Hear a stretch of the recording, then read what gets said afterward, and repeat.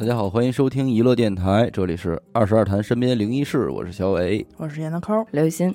一个短小的啊，又短小的听众老公同学的孩子到肿瘤医院看病，然后咱们听众呢就不想让孩子，就是自己家孩子上病房去了，因为可能会存在一些细菌对啊，就跟孩子俩人在地下车里等着，结果这孩子呀待着突然就指着前面，跟咱们听众说有一小孩儿，就指着一个地儿，一开始听众也没有特别害怕，就以为可能谁家孩子也是在车里等人呢，然后就问说哪儿呢？然后听众就愣了，因为他指的是自己家车驾驶的那个位置。哦，等于他们俩在后排坐着，对，然后说前面驾驶着的对这小孩，然后那个听众就小声问说是爸爸坐的地儿吗？那孩子说得。接着这个孩子就以一种非常缓慢的语速就在那儿自己叨唠什么呀？跟爸爸生活在一起，跟妈妈生活在一起，跟爸爸妈妈生活在一起，好像在回答问题。就说完这句话也没说别的啊，但是听众就没敢再说话。这一会儿呢他爸就回来了，就说要走嘛，要出车库的时候，这孩子突然就拍着他爸这椅子说带上小孩带上小孩，要带一块儿走然后整个车上就没人说话但是也只有他妈知道是怎么回事儿。等于他爸不知道，对，他爸不知道。对，等到都出来了以后，然后他才问他们家孩子说小孩跟来了吗？哎呦我的妈呀！然后那孩子特失望，没有。太好了，他们还特开心。就是这样。然后后来他才发现他们车停在了太平间的斜对面。哎，你说小孩，我想起一个来。这个投稿的听众，他小时候住在农村。那个时候呢，他们都是好几家人，就是一个大家族啊，住在一个院子里头。当时听众家里呢，就是他们家一家，他叔叔，他伯伯，这么着，一大家族住在一个大院子里头。隔壁邻居那一家人，3年前有一个人啊，意外横死了。这年的夏天呢，他们邻居家就办白事儿，跟咱们这儿风俗习惯不太一样的是什么呀？他们那儿呢是办3周年，要不然就是人家那是3年前横死的人嘛，所以他们今天办，他们办3周年。是只有横死的才3年半？不是，就是去世了的人就办3周年。但是他们当天我觉得应该也会办，但是他们会特意再办一个3周年。明白。今天就是隔壁那家横死人，办3周年这么一天。大概这个形式就谁家办啊，都是大概这么一个形式嘛，就是放露天电影。那还不少花钱啊。因为那个时候各个人家里啊都比较穷，所以说大人小孩都挺愿意出去看这个电影的。是，当天晚上呢，家里大人也是早早的就催着孩子吃饭，说赶紧吃完饭咱们出去看电影去。听众叔叔家他们不都住在一个大院子里头吗？他叔他们家的2闺女，也就是咱们听众这堂妹，当时呢大概是5岁左右，吃完饭以后就是精神状态不太好，就说我特困，我不去了所以这堂妹就没跟他们一块看电影。堂妹他妈也就是咱们听众这婶婶，就把这个堂妹给反锁在家里头了，然后把他们家那个大院的门也从外边挂了一大锁给锁上了，街门也锁了，从里边肯定是打不开的。然后这一家人就都去看电影了，也就是说这大院子里头只剩下了听众的堂妹一个小孩在屋里睡觉。一共呢有2道锁，一个就是他们屋这锁，先给他从外边锁在屋里，第二个就是又把就这街门，又从外边把街门也给锁上了，还挺放心，挺放心的。就是安全措施也做的算是非常保险了，对吧？所以家里其他大人看电影呢，看的也是挺开心的，也没有说操心家里这一块儿。这一场白事儿一般都是播放2部电影，一部呢大概不就1个半小时左右吗？对。当天晚上是第2部电影看到一半的时候，他那个堂妹啊就过来了，走到他妈跟前儿，跟他妈说：“妈妈，我来了。”他妈当时看电影看就是他那婶婶，听众这婶婶当时看电影看就非常入迷嘛，就都没过脑子想说来了赶紧看吧，来坐这儿吧，这电影挺好看的，根本就没过脑子，就把这孩子给搂在怀里接着看电影了。电影都演完了，大家这一边聊着这个情节，一边往回家走。路上还是听众这个大伯走在最前面，准备开门，然后这一家人都在后边跟着嘛。等他大伯这开门的时候，才反应过来了，就愣了，不对呀！冲着听众这堂妹说你怎么出来的呀？是啊，当时大伯说完这句话，全家人也都傻了。堂妹说：“奶奶给我抱出来的呀。”说奶奶抱着我，让我闭上眼睛，然后就给我带到你们身边了，让我找妈妈去。哪个奶奶呀？他自己的奶奶。但是听众的奶奶当时也傻了，奶奶也看电影去了。嘿，说我一直看电影，我压根儿就没回来呀。是啊，这堂妹他妈也就咱听众那婶婶，直接当时就给吓哭了。等于就是怎么回事呢？这个大院子里就堂妹一个人，2道锁我刚才说2遍了哈。屋里1道从外边锁着的锁，大门1道从外边锁着的锁，肯定是不可能从里边开这个锁的。而且有一孩子，5岁，对，而且他还就是一个5岁的小孩儿。他当时这个孩子的视角是他在屋里的时候，奶奶进屋了，跟他说：“我带你找你妈去吧。”但是说你得闭上眼睛。对，你闭上眼睛。奶奶抱起这个堂妹之后，让他闭上眼睛。再一睁眼，他就已经到了放电影的地儿了。到了，你说多新鲜！哎，你说这会儿应该相信自己怀里这孩子呀？哎呦，还是应该相信那奶奶呀。可是我跟你说啊，他奶奶可一直跟家里人看电影呢。这个可是一大家的，恨不能全村人都能作证。而且这里你要说不是灵异的话，也有不了什么猫腻。就说真是奶奶回去想孙子给抱出来了，也没啥好隐瞒的呀。那奶奶够新鲜的。哎，你知道这故事再往后怎么吓人吗？他们打开那2道锁里边还一孩子。哎呦，他堂妹还在里头呢，睡觉呢。里边有一奶奶。哎呦，那有谁也不行。后边是编的，后边是我自己联想的。里边有一奶奶，这怎么话说的呢？他们再回头，跟他们一块回来，这乐了。哎，我这儿有一个长的啊，曲折离奇，挺长，但就是曲折离奇。听众啊，女孩，岁数比咱们大，事儿呢是发生在04年，哎呦，啊，也挺早的啊。那会儿听众已经上大2了，大10多岁，也没有，比我们大个5、6岁。然后当时咱们听众呢，在一所这个医学院校，学一个非临床的专业，结果突然间呢生了一场病，发病还特别急那种，就是告诉说头一天这人还好好的呢，晚上睡觉这身上就开始一阵冷一阵热，就不舒服，然后睡一觉醒来，第2天脑子就不清楚了，他自己就不清楚了，身体也不灵了，就肯定是起不来上炕了，就这人就捏了那种状态，知道吧？这室友一看这不对劲啊，赶紧就通知他们那辅导员，导员也给父母叫来了，就给送医院去了。听众呢后来自己回忆说啊，说自己从学校被转移到医院的这个过程，他其实都没有太多印象了，全都是一些这个碎片的记忆。那其实有点昏迷了，昏迷其实是昏迷的啊。一会儿就感觉说，哎，是有人背着我走呢，一会儿呢又感觉，哎，我怎么被送到一个很阴冷的房间里来了啊？就全是这种感觉，弥留之际的那种感觉。然后到房间之后呢，听众就觉得说自己很不喜欢这个房间啊，这房间就能放一张这躺着的一张床，但是房间里呢乱七八糟的人很多，全是人啊。其中有一个让他比较印象深刻的，这人是什么样呢？说这人啊就穿着一个这个牛仔裤，一男的，半边身子都让这个血给染透了，这么一状态啊。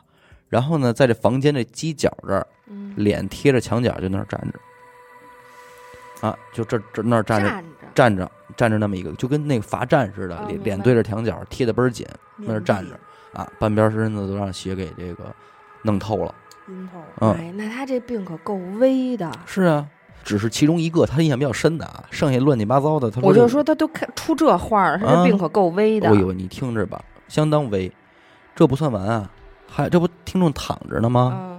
他说我迷迷瞪瞪的，也还知道，就这个眼前这儿，我这胸口这儿，蹲着一个长头发的一女的。哎呦，在他胸口这蹲着，也看不清楚脸啊。这女的呢，手里一手拿一个倍儿红的，也不是什么果子，就倍儿红那种啊，就使劲往他嘴里塞，让他吃。听众那意识里呢，就是我不想吃，就是死命的拒绝，说我不吃，我不吃。他可能这么在这个想的时候啊，他应该是说出来了，说出声了，说什么我不吃，我不吃。然后呢，他就听见他妈的声音在他耳边说你不吃什么呀？啊，听众可能就嘟囔说有人要喂我这果子，我不想吃。他妈要说别吃啊，不能吃，千万别吃。就这一个劲儿说不许吃，听见没有？什么的，给谁给都不能吃。哎，这是一法。紧接着呢，这女的不见了啊。虽然屋里还都是人，但是呢，这会儿注意力就是你就想，如果是一电影的话，就是注意力就转到门口。紧接着听众就看他姥爷进来了。但是听众说他姥爷其实在他妈妈还只有8岁的时候就去世了。他就没见过。对，他顶多就在照片里边瞧见过。就按理说是肯定跟这人对不上号。明白。但是他就感觉这是他姥爷。哎，就知道这我姥爷，而且他也知道姥爷之前是个军医这个身份，别的就什么都不知道了。也不知道为什么，这会儿这老头一进来，咱们这听众就给认出来了，还叫人呢。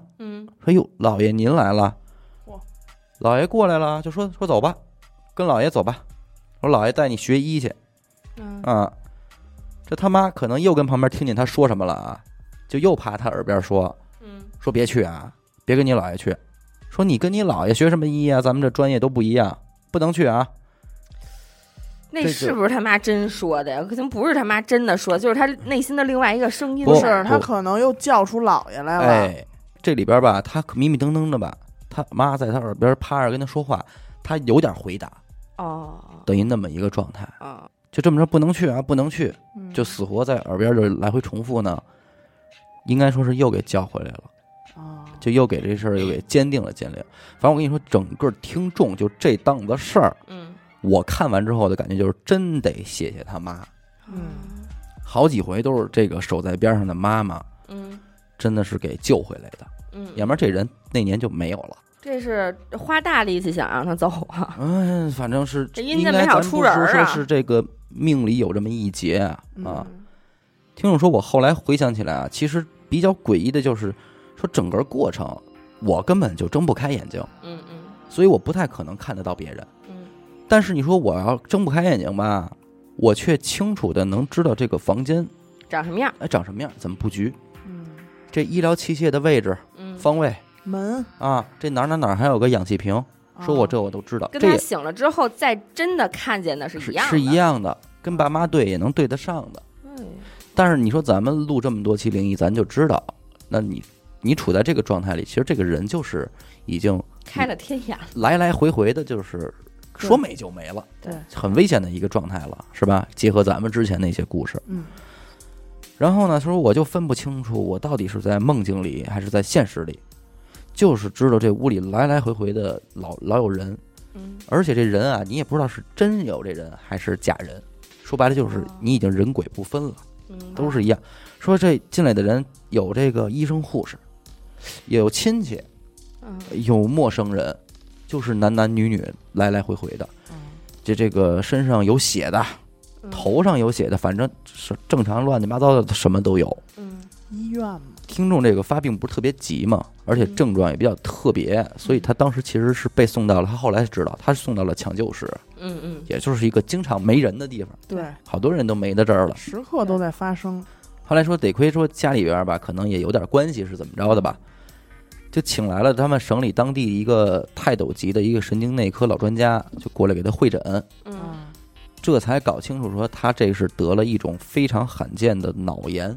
哎呦，大脑炎，哎，罕见程度属于什么呀？说这个老专家 N 多年也就碰着过一回一例，如此凶险，如此凶险，就跟他差不多，就碰见过这么一个，而且他当年靠那个案例，这老专家还在这个某知名的医学杂志上发表过一篇文章。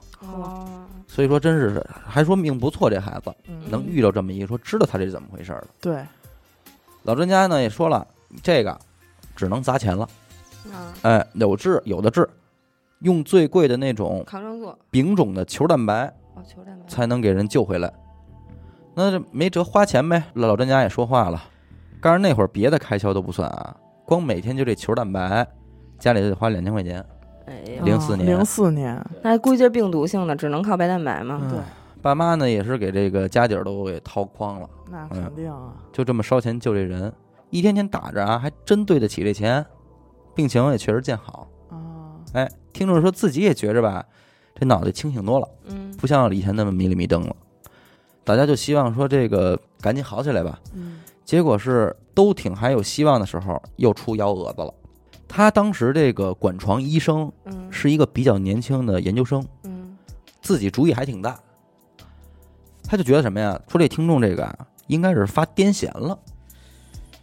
其实之前老专家已经给这边确诊了，并且也给出了明确的治疗方案了。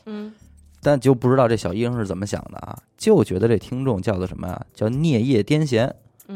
擅自做主呢，就给这听众药里啊加了一个叫卡马西平的药物。一种说是典型的抗癫痫的药。爸妈也不懂啊。这医生开什么就吃呗，就喂。结果这当天晚上，因为听众对这卡马西平过敏，哎呦，真他妈够寸的！这是不是底下派来杀他的呀？就出现了严重的过敏反应，这要命分分钟。对啊，直接就昏迷休克了。这刚说喘口气儿，这第二封病危通知书，咵又杵他妈手里了。哎呦天！一下他妈就崩溃了。那肯定的。他爸刚是急的也都掉眼泪，就急够呛。已经看见希望了。对，就说这好好的人怎么就又不行了？对呀，是不是花多少钱都不说，怎么就又不行了？没有道理啊。但是听众这边呢，他有一份属于他自己的记忆。当天的啊。他说觉得自己又开始做梦了。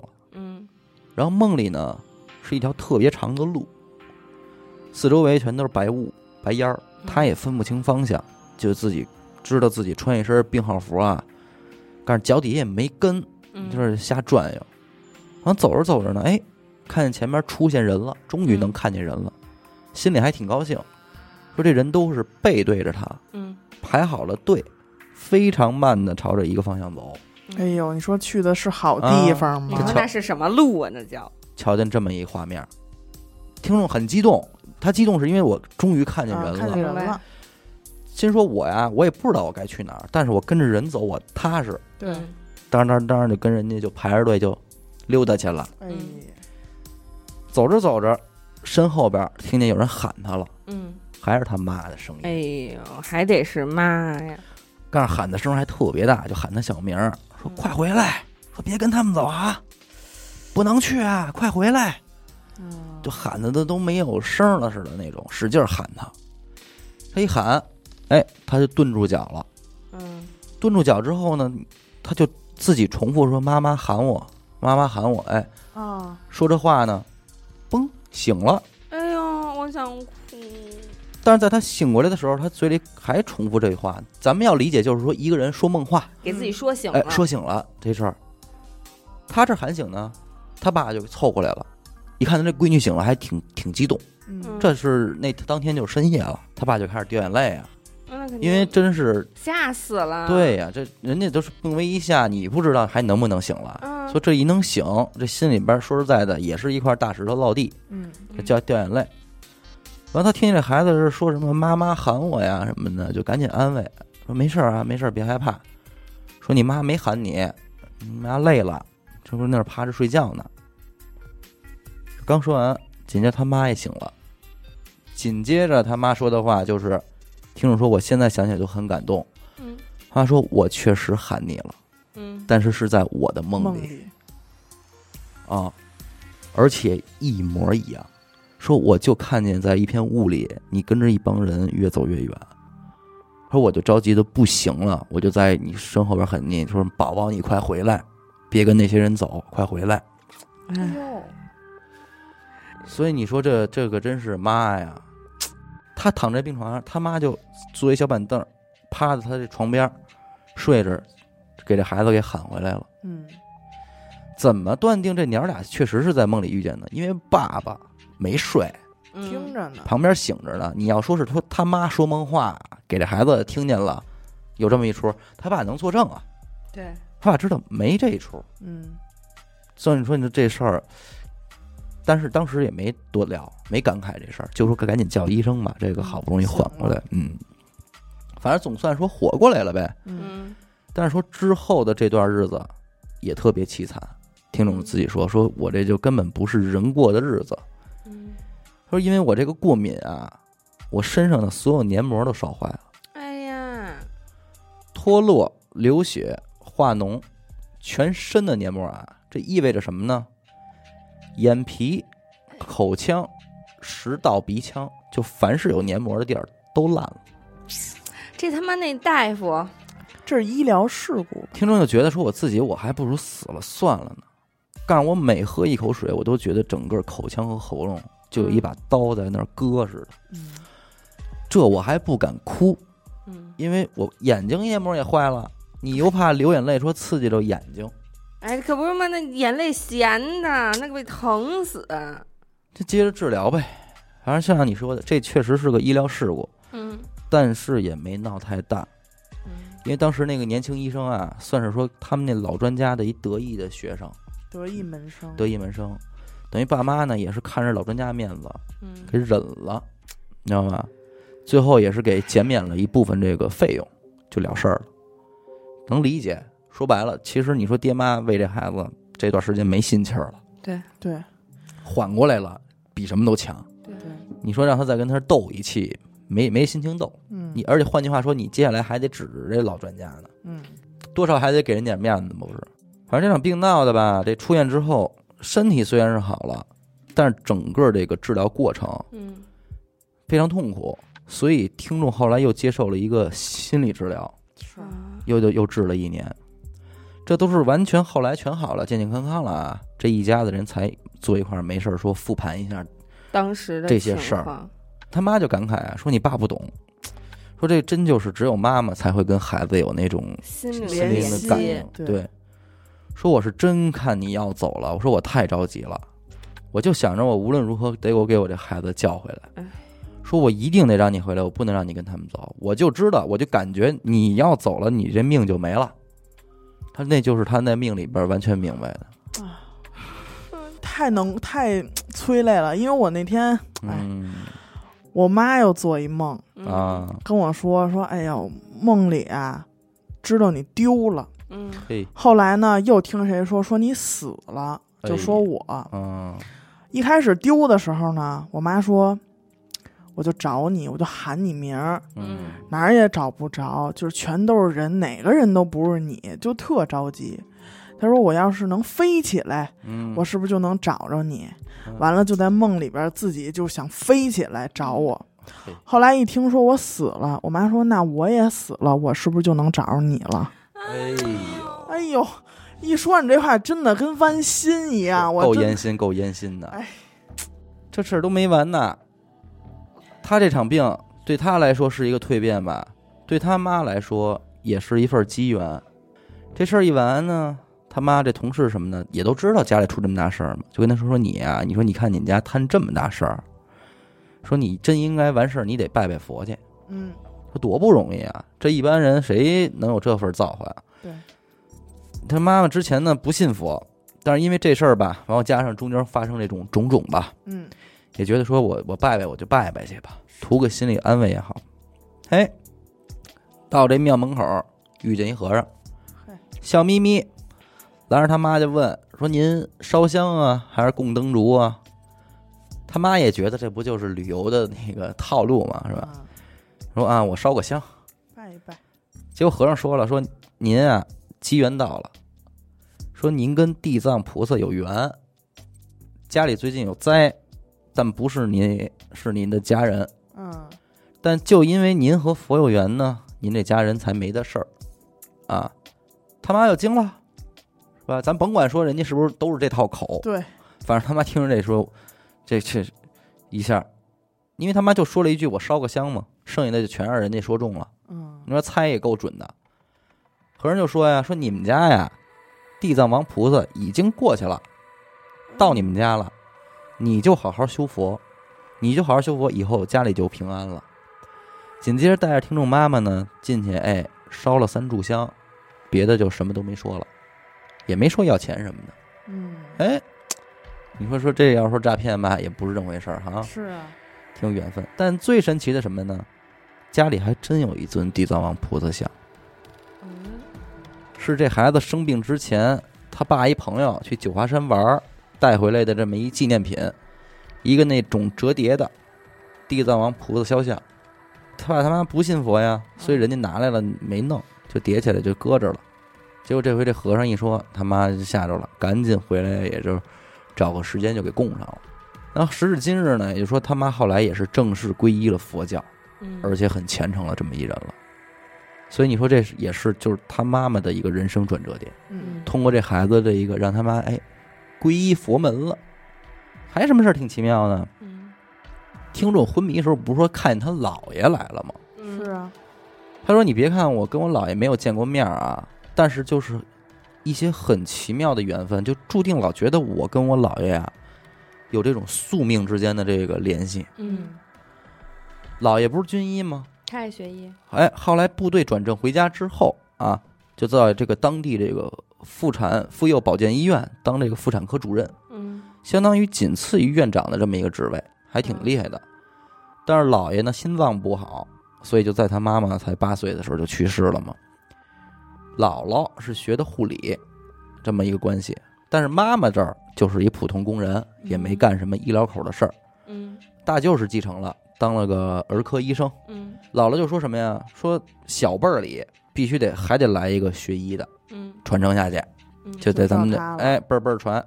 结果他这一辈儿就没有人愿意学，这个表弟啊、哥哥什么的都不学，全家就开始都劝听众说你就学吧，怎么着呢？他也不爱学，但架不住这一家子人一块说呢，最后也就妥协了。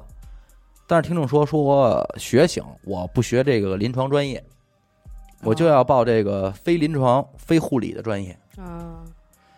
但是这一家人说那凑合着吧，沾上点边儿也算是，沾上点边儿也行，就是姥姥也就舒服点。但是为什么说这个冥冥之中他总觉得自己跟姥爷有关系呢？首先啊，姥爷属鼠，听众说我也属鼠，且小辈儿里呢就他属鼠。听众他爸呀是个公务员，当年，所以呢当时计划生育不能生2胎，这是错误，是吧？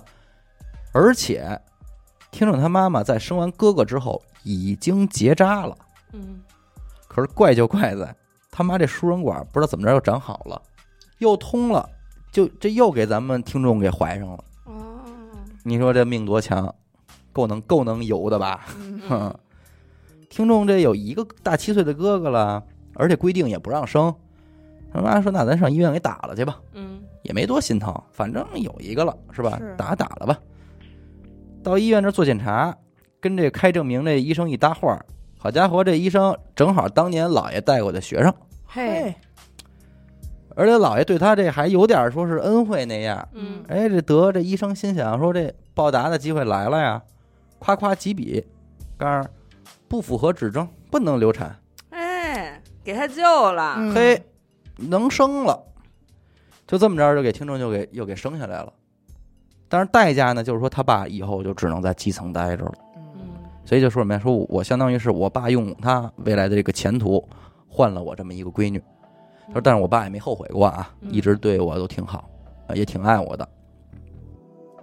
这就是说，咱们听众说出生就跟姥爷这有点缘分吧？有点缘分啊！没有姥爷，咱听众来不了这个世界。是。再后来听众毕业了，结果工作就那叫一个难找。他主要他专业的问题。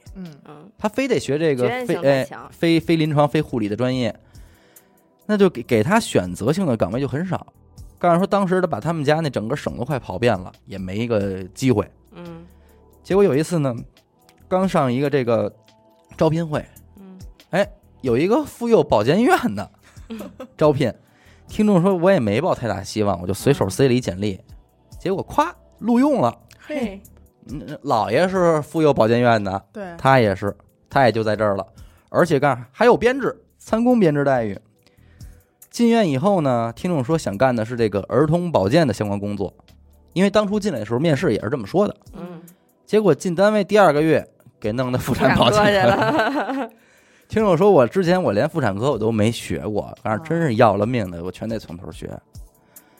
所以就说听众和姥爷之间这个缘分和宿命啊，就是爷孙俩人谁也没见过谁，但是就是一步一步召唤着7、8个不乐意了，最终就还是接了这姥爷的衣钵了。冥冥之中自有安排。听众妈妈说什么呀？跟听众聊天就说这事儿，说你看啊，年代不一样，当年特殊时期特殊政策，姥爷这个妇产科主任当的其实挺憋屈，生孩子的不多，每天就是给人结扎给人流产。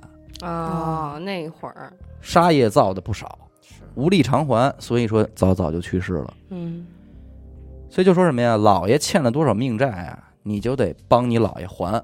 还挺温馨。你这辈子你就帮产妇帮孕妇，你这大功德你就好好偿还吧，这都是冥冥之中注定好了的。你瞧是不是有点意思？还挺好，自有安排。老爷呢没办法给人结扎给人家堕胎，时代问题。对呀，他这就帮人家安胎，帮人家生产，帮人生孩子。真好，挺好。所以这是机缘之中有点这个巧合哈。宿命。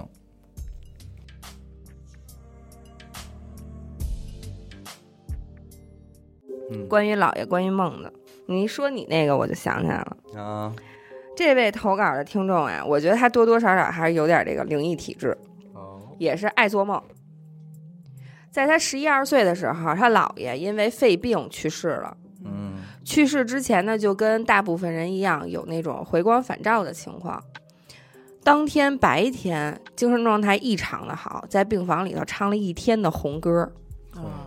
然后晚上突然就走了。当天夜里是听众他妈和他姥姥一起守夜。听众他妈就说他觉得自己睡着了，但是睡得不踏实，就老觉得这屋里头有人走来走去的，进进出出，还一直有那种黄色的灯晃他眼睛。反正就挺闹心的，一直就是属于那种睡不踏实的浅睡眠状态。突然一下他觉得这屋里就安静了。就是之前一直闹闹哄哄的，有人进有人出什么的，咵一下觉得这屋一下就安静了，机灵一下他妈就醒了，再一看姥爷就没了。当天晚上听众在家里也做了一个梦，他说我啊就梦见我正上课呢，突然老师就跟我说你姥爷来接你了。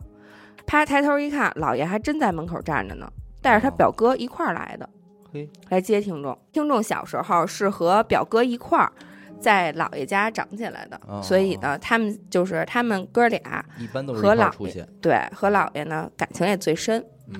听众从教室里走出来就问姥爷说您怎么来啦？姥爷说今天不上学了，带你们俩去游乐园玩去。然后他们仨人就去北京游乐园了，玩得特开心。最后在摩天轮跟前儿，他姥爷突然就说那个我先回去了，你们俩好好玩吧。然后跟他表哥说你啊，你是哥哥，以后得照顾好妹妹。他表哥说行。然后呢，听众就问啊，说姥爷你去哪儿啊？你怎么不带我们呀？是啊，姥爷就说行了，你们俩好好玩吧。然后就把他们俩就哄上这个摩天轮了。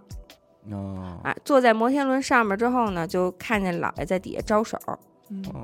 招了2下，听众就醒了。第2天他妈回来告诉他姥爷昨天晚上去世了嘛。大概过了这么1、2天，他们一大家子都去姥姥家了，看姥姥去。他就看见桌上摆着姥爷的照片还有贡品什么的。然后听众他妈就拉着听众和他表哥一块给姥爷鞠躬。完事儿之后呢，听众就和表哥一块聊天。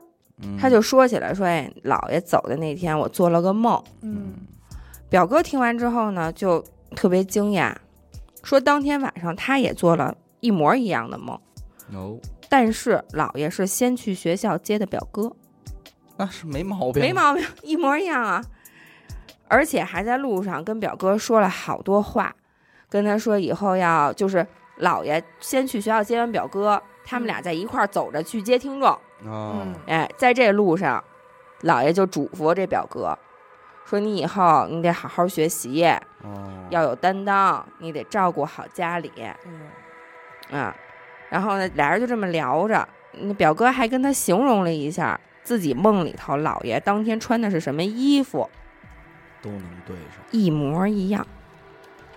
然后在表哥的梦里，就是最后坐上摩天轮，他电话铃响了，他妈接电话，是因为当天守夜的不是他表哥他妈，是听众他妈嘛。接电话是那边传来的消息，说姥爷没了。嘿，这老头儿。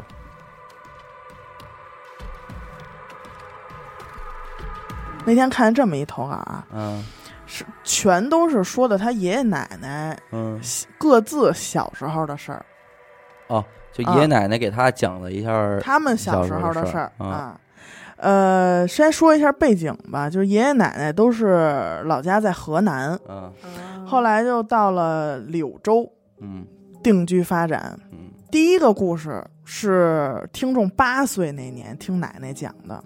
反正奶奶小的时候家里的条件是真不错，属于是被打倒那个阶级的甭管是逢年过节还是说家里有人生病，有个难有个灾的，家族你听听，家族里的人都会请人来做法事。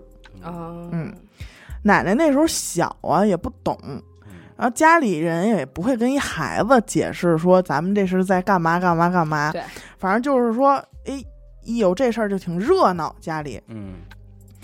但是有一次他记得最清楚，他们请的这个人啊，像是一道士，穿着一个袍子。刚才听众也说了啊，这个他们是按家族论的，所以肯定也不是那种民居的小四合院，肯定是那种大宅子。人家家里是有祠堂的，深宅大院。我的妈呀，深宅大院。这个道士就在祠堂里做法。每次一到这个道士做法的时候啊，祠堂门口也围了一堆就是家族里的大人、孩子、街坊、邻居，都爱过来瞧热闹。听众的奶奶那会儿还小嘛，就跟几个小伙伴挤到最前头看热闹去了。道士面前有一张桌子，反正摆的就是香炉啊、符纸什么的。具体的步骤奶奶肯定是记不清了，太小了那会儿，反正就记得这道士喝了一口水，然后就在屋里喷，又烧了几张黄符，又抓了一把米，还挺全，给撒出去了，然后就闭着眼在这儿念念有词的。按理说就这种场景应该就挺严肃的，就不应该有孩子在嘛。但是呢，就偏偏还有个大人就跟奶奶这群小伙伴说教给你们啊，谁胆儿大，谁就从这个大师2条腿中间钻过去，撩开他那袍子，你们往前看看。哎呦喂啊，就怂恿小孩。我明白那画面了啊，小孩就是让他们钻那大师那裆，对，然后还撩开袍子看。小孩就挺好奇，就问说前面有什么呀？大人也不说，就是说你们谁胆儿大，自个儿看看去。这小孩你看我，我看你，一开始谁也没敢动。不是说这孩子害怕，他那会儿小也不知道害怕，就是怕这个一会儿万一要哪儿没弄好给捣乱了就挨揍。怕挨揍。也在观察家里大人这状态，一看这大人啊，也都一个个啊笑呵呵，等着这几个孩子就谁钻吧，行动一下。这时候就出来一比较皮的，一小男孩就过去钻去了，我看看。结果他刚钻进去，刚一撩开，下一秒钟他就退出来了，一屁股就坐地上了。哎呦，为啥？看那样还被吓得不轻。然后旁边这几个大人也没特着急那种，就问这孩子说看见什么了？就逗他。这男孩也没说话，就从地上爬起来就往外跑。然后这个奶奶他们这几个小伙伴，哎呦这个好奇哟，就赶紧追上去了，自个儿也不敢看去，反正就有看见过的吧，他就想赶紧问问。好不容易给他追上了，然后就七嘴八舌就问他说：“你刚才看见什么了？”他就说我刚才一撩开那袍子，我就看见满院子的小鬼儿趴在地上抢米吃。哎呀，你说这大人怎么能这么吓唬孩子呢？哎，你别说，撩开这袍子看，就是另外一幅天地，另外一幅画面了。二一个故事呢，也是奶奶的亲身经历，可以说这次是比较危险啊。那个时候奶奶也还小啊，有一天晚上跟着奶奶的舅舅，走夜路回家，反正那个年代嘛，路灯肯定是没有，就只能说借着点月光，路上还得穿过一片小树林儿，舅舅就走在奶奶前头，奶奶就跟着舅舅屁股后头就这么走。如果脚底下要有个什么沟沟坎坎的，舅舅先知道，就会回头提醒奶奶说看着点脚底下啊，什么的。在穿过树林的时候，奶奶走的实在太累了，舅舅毕竟是大人，迈的步子也大，走路快，反正俩人就拉开了一段距离。但是奶奶还能看见前面有一模糊人影，反正奶奶就跟着这人影走。为了不被落下呢，奶奶还走一会儿，再跑一会儿，追着点啊。其实奶奶走的也并不慢，但是就是追不上。走着走着呢，前面这人影一拐弯，不见了。这奶奶一下就害怕了，脚步就更快了。刚要喊，那模糊的背影又出现了。奶奶觉得安心了。刚才可能就是拐一弯，没看见，跟着又走了一段。又不太对劲儿了，这个人影啊，明显就越走越快啊。后来这奶奶小跑着都追不上，奶奶就有点急了，就喊了一句说：“你慢点啊！”刚说完，就感觉自个儿这鞋尖儿湿了为什么呀？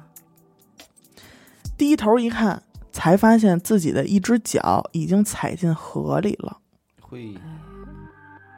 自个儿也吓一跳啊，赶紧就把这脚抽回来了。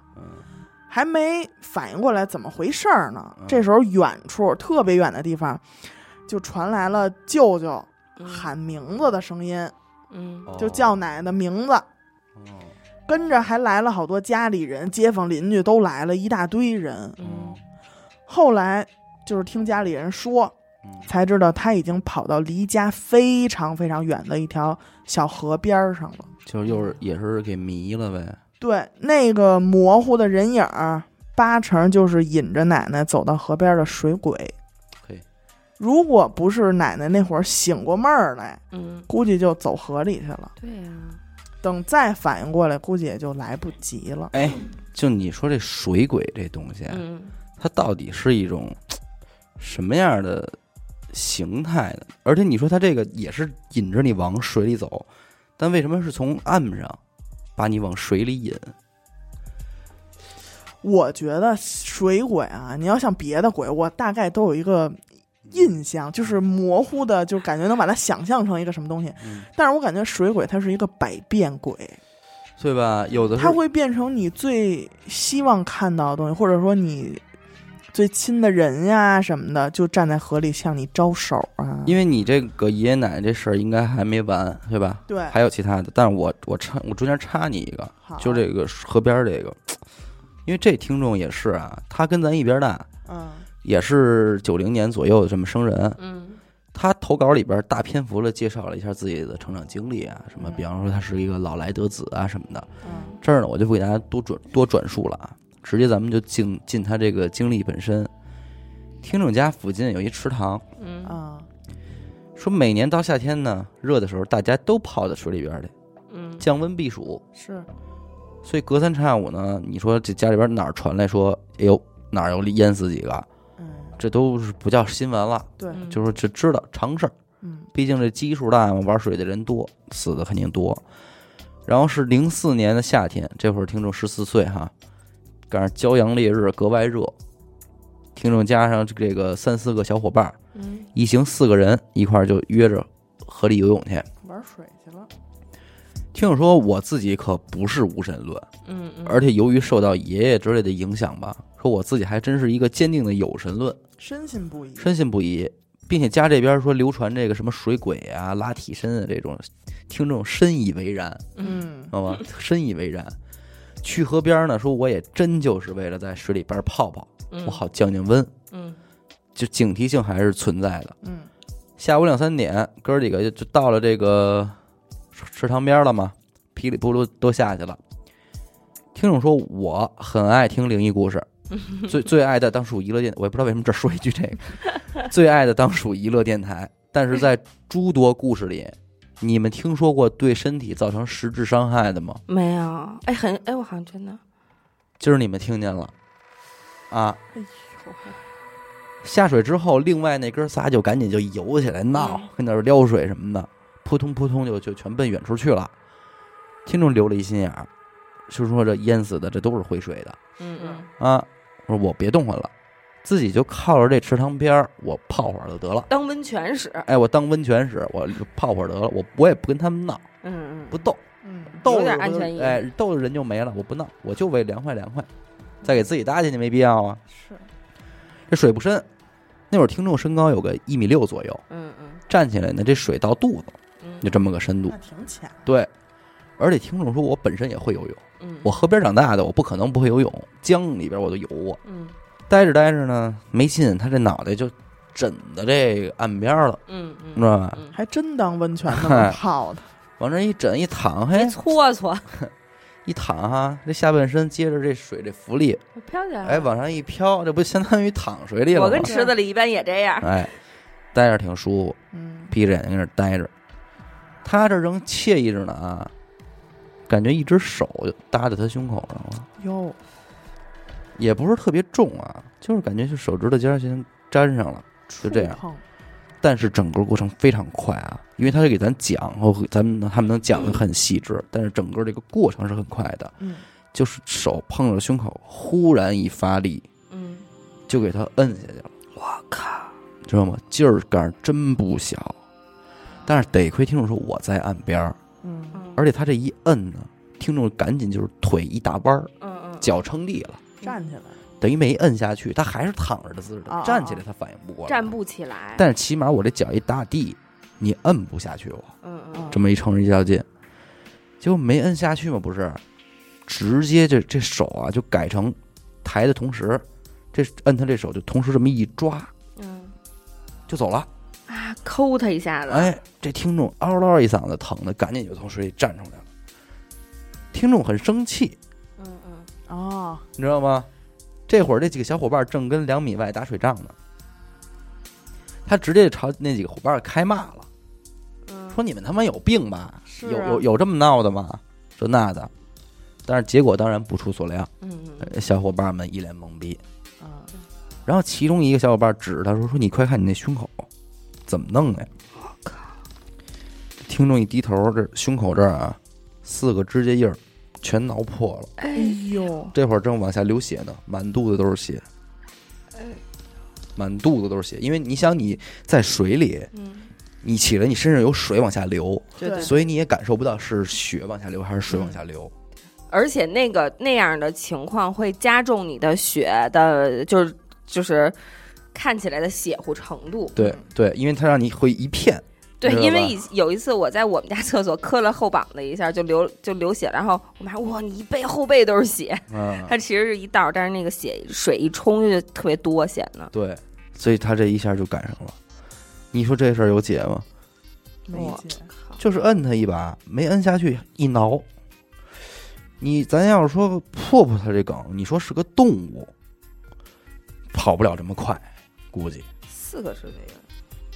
因为你只能是上面这4个手指头才能发力，对，那4个发力能挠着。对，你像当你这手扣在这桌面上，你往起抬的时候，最先离开桌面的一定是大拇指。对，只有剩下那4个能再挠一下。对，但你这个要是真是说人跟他挠完他这一把，他躲哪儿去呀？对呀，就听众周围这水，他1.6米几才造的肚皮，人家蹲在水里头，脑瓜顶也得露出来了呗。剩下的你要说是小动物，如果能这个动物的重量和力量能大到给它摁一下下去，应该就不是小动物了。哎，我想起一个之前咱们说的水猴子。哎，我也觉得是，如果它是动物，它也只能是这种灵异的实体的那种灵异动物了，什么水猴子、河童之类的，那跟鬼有什么区别啊？对对，反正经历过这么一回，但是说你说还真够小心的。这要不是说他有这点心眼子呢，这听众反正也够能折腾。告诉，因为他那会儿老在江里游泳嘛，所以说没准有时见有尸体，哎呀，河漂啊，小婴儿什么的都有。哎呀，江里干什么东西都有，所以说是到现在为止，你们可能都不知道什么叫尸臭味儿，我就知道。所以说我一般我要游着泳还没看见呢，提鼻子一闻，这劲儿就不对，我就往回撤。所以我跟你说，就听众这样，他当天还真的不一定是他有多小心，他可能真的就有第六感。他就觉得我今儿去就不对，要不然他如果真的这么小心的话，他没事咱去江里游什么泳啊？是，对，他就是那天他就不敢。而且我刚才琢磨了一下，一定不是什么小动物。2米开外就有人跟那扑腾水。我觉得这钓鱼的应该都知道，这个岸边要有人大声说话，这鱼都跑。对呀。而且你想想，下午2、3点钟，多邪乎。也都不是说夜里，就2、3点钟。但是下午也确实是一个阴气比较重的，人家就来了，弄你了。接着说爷爷奶奶那个，奶奶这事儿说完了，说一个爷爷小时候的事儿吧。但是呢，不是发生在爷爷身上，是爷爷整个观看到了整个过程。跟奶奶不一样，爷爷小的时候呢，家境就比较一般，住的是窑洞。有何家窑洞。那怎么能娶着奶奶呢？一个窑洞里的和一个深宅大院里的，这个就是爱情。对，窑洞那种房顶是一大平台，他们的窑洞是往下挖，知道吧？然后这大平台啊，平时家里就晾晾粮食、衣服什么的，小孩也爱在平台上玩，跑来跑去玩。这一天呢，同村的一个人家里有一奶奶去世了，那边管奶奶叫达达。哎，咱好像有这么听过这么叫法的吧？是那上2楼那个吧？原来刘雨欣讲过一个叫达达。达达，人家特意说了，第一个字1声，第2个字2声。阿达。到了下葬这天，当地是有这么一个习俗，我觉得还挺新鲜，你们听听啊。但凡有人要下葬，就得把自己家就是不大点的小孩绑在磨盘上，不能去现场。这叫什么讲？就不能锁家里边吗？怕奶奶给抱出去，就得绑在自己家这磨盘上。意思是不能让老人把这孩子带走。这个死者在入殓的时候也必须穿一件红棉袄，我靠，耳朵上拴一个铜钱儿。这习俗，这个我去查了一下啊，但是确实没有查到是什么寓意。因为按照中国大部分地区的民俗来说的话，是忌讳穿红色，对。而且铜钱儿的话，也好像一般就是压口钱儿，对，或者是往这个棺材里，对，棺材里边摆铜钱儿、铺铜钱儿。反正咱们之前老北京丧葬习俗那期也聊过，是吧？对对。十里不同风，百里不同俗。如果有懂的，我觉得可以给我们科普，为什么要在耳朵上挂铜钱儿？来人来函。老人呢是顺利下葬了。过了没几天，咱们听众这爷爷就跟一堆小伙伴在平台上这玩呢。家里这些妇女同志啊，就在院子里聊天干活。晾晾衣服，洗洗衣服。这个时候，去世老人的那家那个孩子呀，突然就非常高兴，指着一个方向，说：“达达回来了，达达回来了。”就是奶奶回来了。奶奶回来了。说着呢，他就要冲那方向跑。但是他一跑，就是平台那个边儿，接下来就是那个窑洞嘛。就是会掉到那个院子里边去，眼看就掉下去的时候，当时情况非常紧急啊，还好这孩子他妈反应够快，赶紧过来一把把这孩子给抱起来了，要不然这孩子就掉下去了。就听见这孩子还冲那方向喊，哒哒哒哒。这孩子他妈就有点害怕，就说这孩子说别瞎喊啊，哪有哒哒呀？但是这孩子一口咬定，非说就是看见了，哒哒哒哒一直叫。他妈就是问他说那哒哒什么样啊？那孩子说穿红棉袄，耳朵挂东西，飘。哎呀，说的可真够准的。这飘可还行，因为当时还有其他大人在场呢。听见这孩子这么说，也都没敢再问，赶紧就都让自己家孩子说快回家吧，快回家吧，别玩了。当时听众的爷爷也还小，根本也不知道害怕。直到后来就是爷爷长大了，就是理解了这些风俗，飘，才明白其中的恐怖之处。因为当时这个老人下葬的时候，全程这孩子被绑在磨盘上，他可不知道奶奶穿了红棉袄，奶奶挂了铜钱儿。对，所以说还是孩子的眼睛够灵的。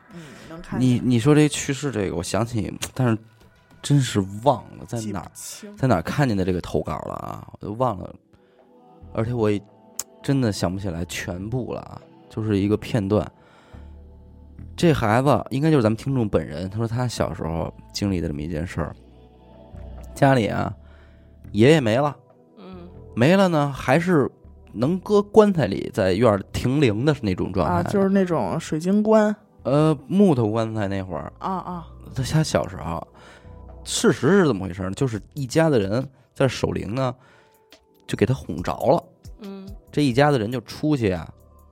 送衣服，烧衣裳去，但是给他哄着了，是家里人觉得他着了，但实际上他没着，装睡啊，他也不是说有意装睡，就是我现在不想说话，就是躺着，他妈抱着他就躺着，然后真说烧去呢，就给他搁家了，这一家子人就走了。我靠，那我得蹦起来带着，我吓死了。他不知道，他没有概念，很小，他不知道什么时候爷爷死了，没有这概念。反正就知道，家里人都走了。他走了呢，过会儿他就坐起来了，就趴那棺材看他爷爷去了。就问他爷爷说：“爷爷，他们干嘛去了？”他说：“我印象里，我爷爷一歪头跟我说，他们送衣裳去了。”但是听众不知道，听众就以为爷爷跟着睡觉呢。说爷爷他们干嘛去了？爷爷一歪头，而且睁眼了，看着他说没事，他们说没事，他们送衣裳去了。听众说：“哦。”下来接着玩那是真不懂，真不懂。而且多年以后，他为什么说后劲儿大呢？他不明白什么叫送衣服。而且他回来甚至都没跟家里人学舌这件事儿。他就觉得很正常。我跟我爷爷说句话，我跟你们学什么呀？对，他都说什么呀？但是他长大了之后，他才就缓过来的。这事儿他妈的够劲儿。我操，真牛逼！但是这爷爷也是真的疼孩子他如果不说话，没准这孩子就害怕，他可能也就是为了让孩子别害怕。但是孩子那会儿就算害怕，也不会因为说是爷爷死了害怕，而是说家里没人了，他找不着人，他害怕。对或者说我爷爷就跟这儿，我怎么叫他都不跟我说话，那种他可能怕孩子这么着害怕，跟他交代一句。可是他们这种棺材在家停着就开着就敞着，只能开着盖，必须开盖。这扣盖就是得出门的那一刻，现在下葬你才扣上的。我记得就是我们家那边的习俗是，就是反正因为在我小时候模糊的记忆里边，有时候家里谁家办个白事儿啊，可能我奶奶带我去出个份子，在骨灰盒之前家家都是棺材，甚至有就是后来都火化了也愿意弄一棺材，一直都盖着，但是会钉，就是在下葬之前出殡之前会钉，钉那种特长那种大钉。你想他为什么要停灵啊？就怕活过来，怕你活过来呀！你给盖儿盖上了，那不就闷死了吗？所以就是他开着盖儿，一方面呢是来人能看瞻仰一下仪容，能看一下最后一面；再一个就是说这人要醒过来，他能醒回来。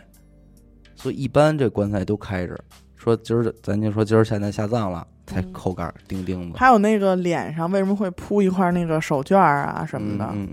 就是怕这个活过来，一看有气儿，那个手绢就会动我这边呢有一个听众2次鬼压床的经历。第一次呢是他上高中的时候，那个时候大家学习任务都比较重嘛，是他那会儿是每天12点左右才能睡觉而且是常态。家里大人呢也都习惯了，一般就不会进他的房间说嘱咐他，让他赶紧休息啊什么的，就纯凭自觉。咱们这听众呢也是个好孩子，一般呢就是自己复习完了收拾就睡觉，最晚一般不会超过1点。那这一天呢作业不多，写完了之后他就不想再复习预习什么的了，就累了。11点半他就收拾完了，躺床上准备睡觉。这个听众的比较习惯的睡姿呢，就是抱着一个枕头趴着睡。这睡姿比较独特啊。可能他说呢，可能这样比较有安全感。当时因为是正在念高中，也不是说像现在这么着科技特别发达，也没有个手机MP3 之类的，他就一个收音机。一般到了这个点呢，电台也就不放什么节目了，就是播着歌。这一天呢，他就是跟往常一样，把收音机的声音开得特别特别的小，然后就听歌。因为他当时是刚刚躺下，一点都不困呢，所以就还睁着眼呢，还没把眼闭上呢。刚听没一会儿，就突然觉得自己这个腰的位置有重物压上来了。因为咱们这听众他是趴着睡的呀，所以有什么东西压在他身上他看不见，下意识他就回头，这个头能动，但是身子已经起不来了，就被压得死死的。结果他这么一回头，就看见一个中年男人，梳着平头，穿着黑色的皮夹克，皮肤特别黑，我看挺清楚，看得特别真正。这时候正趴着他腰上冲他乐呢。这乐是最讨厌的。当时听众一下下意识就把眼睛给闭上了，你知道吗？然后就拼命的挣扎。他说我当时真的是确定一定以及肯定自己绝对没有在睡觉，肯定不是做梦。他说因为我就是刚趴下还没有2分钟呢，说这电台打我开给他，到当时的那个情况连一首歌都没有听完。他脑子非常的清醒，但是就是身体动不了，也是就是相当的绝望嘛。但是正当自己特别害怕的时候，突然他这屋灯就亮了。是他妈进来看他一眼，把灯给开了，然后看到他就是特害怕特难受那样，就问他怎么了。咱这听众就把刚才的经历跟他妈讲了一遍。他妈一进来也好了，他妈就他灯都开了，他就动了，亮了就没事了。然后他妈呢就给了他绑在那个枕头底下放了一把剪子，跟他说得了没事了，说你好好睡觉吧，甭害怕了，说甭害怕了。这一宿呢也就算是平安过去了。我觉得这篇投稿它有意思在哪儿呢？因为第一他平时他们家都是他比他爸他妈睡得晚，等到他写完作业睡觉的时候，他爸他妈一般就都睡着了，不会来看他的。明白？你懂吗？就是他上高中之后，这个作息习惯大家都已经很就是很习惯了，不会来看他。而且他妈一进门就把灯给打开了。咱们都知道你想象一下，如果你要去看一个人，你不知道他是不是在睡觉，你打开这个房门发现灯是黑着的，这个孩子已经躺在床上睡着了，你会去开灯吗？听众也很奇怪，为什么那天他妈会来看他，而且为什么他也没问啊。但是我觉得还真是就是母子连心，可能是可能他妈在那屋是不是也已经睡了，但是做了个什么不放心的梦，所以过来开灯看他一眼。对，就是不对劲儿，就是不放心。对吧？我觉得还挺有意思的。然后第二次呢，就是16年了，16年4月份，当时听众呢正要和女朋友从哈尔滨去三亚玩，因为这个女朋友她不是哈尔滨的，所以就要提前1天来哈尔滨找咱们听众，然后第2天再一起从哈尔滨坐飞机出发。这个女朋友到达之后，2个人就找了一间酒店，这酒店就在听众家附近。他女朋友平时来找听众玩，就经常住在这个地方，一块开房。一块开房。那天呢，女朋友到挺晚，他们俩吃完饭去酒店，前台就告诉他们只剩1间房了，说您啊上去看一眼，看您能不能接受。如果行了，咱们就开这间；不行呢，您就再找别地儿。哟，干嘛这么说呀？啊，我觉得暗示很明显了呀。是，听众那会儿是不知道这个酒店的这些规矩的，什么尾房啊，这些都不知道，不吝呢还。那会儿刚有娱乐电台嘛，还没接受过这种科普。16年4月份，还没开始录《神秘灵异事件》。这个听众就跟着上去看了一眼，这房间在4楼走廊的尽头，啊，不负众望，这层数，哎，屋子里呢是个圆床。因为当时前台说您去上边看一眼的时候，他还纳闷，他说这玩意儿有什么可看的呀？对呀，他一开门说，哎呀，是个圆床，他就琢磨啊，可能是让我看这个啊，说怕我这圆床睡不惯，喜不喜欢这床？对，说没事没事，说这就一宿，说赶紧的吧，困了赶紧就在这睡就完了，无所谓，什么床都是睡，俩人搬着行李就住进去了。洗漱之后看了会儿电视，说得早点睡吧，明儿早上起来咱还赶飞机呢。俩人就睡觉了。睡着之后，听众就先做了一个梦，他说这个梦特别诡异。他梦见啊，他上大学的时候的那个辅导员，因为听众和那个辅导员平时私底下关系是非常好的，毕业好多年了都还有联系。上学的时候呢，导员对他也是特别的照顾。那个导员大概就是胖胖的一个普通中年大叔这么一个形象。但是在那天晚上的梦里头，导员就显特别猥琐。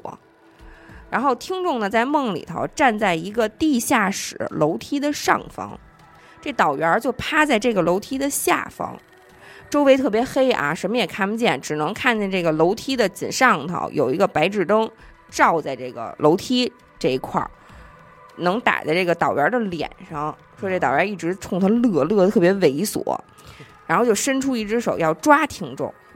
听众说这是要干嘛呀？就刚做梦的时候就有点懵，因为他平时跟导员关系挺好的，也不知道为什么要突然要抓他。这导员就一点一点往上爬，这听众就一点一点往后退，然后他就都感觉到这个导员已经摸着他膝盖了，一下机灵就给吓醒了。可是这梦醒了，被人摸膝盖的这个感觉可没消失，还在啊！听众都没敢睁眼，因为他当时呢是背对着他女朋友睡的觉，他就不睁眼啊，就醒的瞬间就赶紧拿胳膊就怼了怼后边，就跟他女朋友说你不睡觉你摸我膝盖干嘛呀？然后这女朋友呢就说话了。但是从这个女朋友说话的这一系列动作，就这么几秒钟之内啊，听众能明显的感觉到，这女朋友肯定是先翻身，然后转过头来跟听众说的话，说我摸你膝盖干嘛呀？然后听众咵一下就把眼睛给睁开了，跟他女朋友说你先开灯吧，说不行，我呀做梦我害怕了，睡不着了，别睡了。他女朋友就安慰他说得了，咱俩呀就开着灯睡吧，就这么睡，开着灯好点吗？结果呢也确实太晚了，迷迷糊糊听众就又睡过去了。但是第二天一早醒了之后，这俩人收拾完行李再去机场的车上，他女朋友跟听众说昨天晚上醒了之后我都没敢告诉你，昨天半夜你还没醒的时候，我就觉得有人从我腿上跨过去往你那边爬。哎呦，那这可不是一般的鬼压床，就真是来找他来了。压俩啊，就真是够他呢。这个其实就不能算是鬼压床，我觉得。对，他因为他能动，他怼他女朋友怼得好着呢，他只是自己没敢睁眼。还真找他来了。刚才这是一个来自东北哈尔滨的一个听众是吧？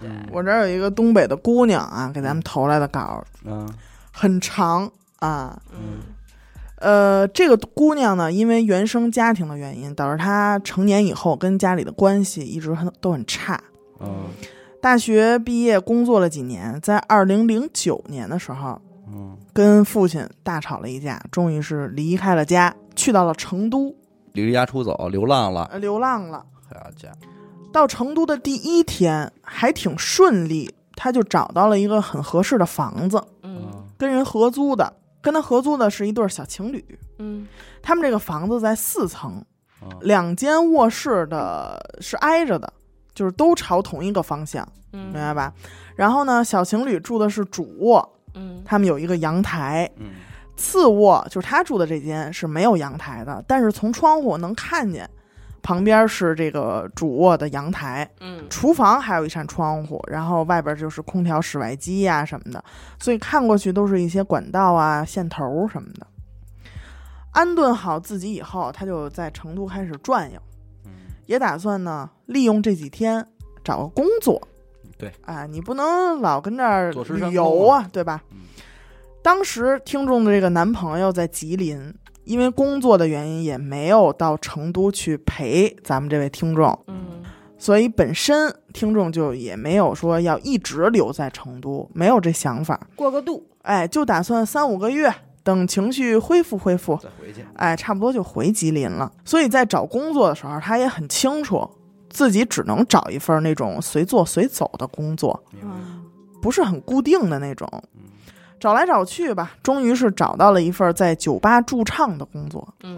因为在他上大学的时候有过类似的工作经历，所以呢还算得心应手。这酒吧生意也很好点歌的客人也多，挣的也不少，虽然说累点吧，但是还是挺高兴的，觉得自己能靠自己的双手，对吧？自食其力了，也自由了。有一天晚上差不多到了12点了，当天晚上这客人兴致都很高，所以连带着他心情也是不错的。但是他就对其中有一个就是地中海大叔，这个地中海说的是发型啊，对这大叔印象特别深。这大叔差不多是50多岁，个儿也不高。当天晚上这大叔就接二连三点了差不多10首歌。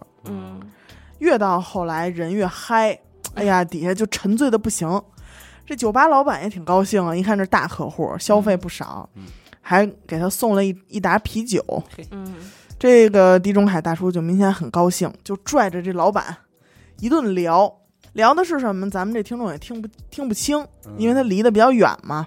反正后来就看着这酒吧老板拿着手机就进厕所了。跟着就不一会儿就来了俩女孩挺年轻的，也挺瘦。其中一个呢穿的那可以说是相当的单薄穿了一件几乎透明的纱衣，下边穿了一条超级短的短裤，就多余穿呗，多余穿它但是那个时候其实已经是秋天了，天也凉了，就是白天几乎都没有什么人穿半袖了。在这儿看见这么一个姑娘，蛮清凉的。另一个女孩穿了一个长袖的白色连衣裙，也是看起来非常的娇小可爱。明白。而且她还记得特别清楚，这姑娘手上戴了一条彩带。就系了一根那个彩色的绳嘛。因为当时酒吧里特别暗，这个听众也有点近视，就是长相什么的没看清。然后全酒吧的人都被这俩姑娘给吸引了。哎呦，穿的真好看穿真少。这酒吧老板就跟这俩女孩耳语了几句，然后一看俩人那状态就点了点头，就上楼了。这酒吧有个2层，2层有4个包房。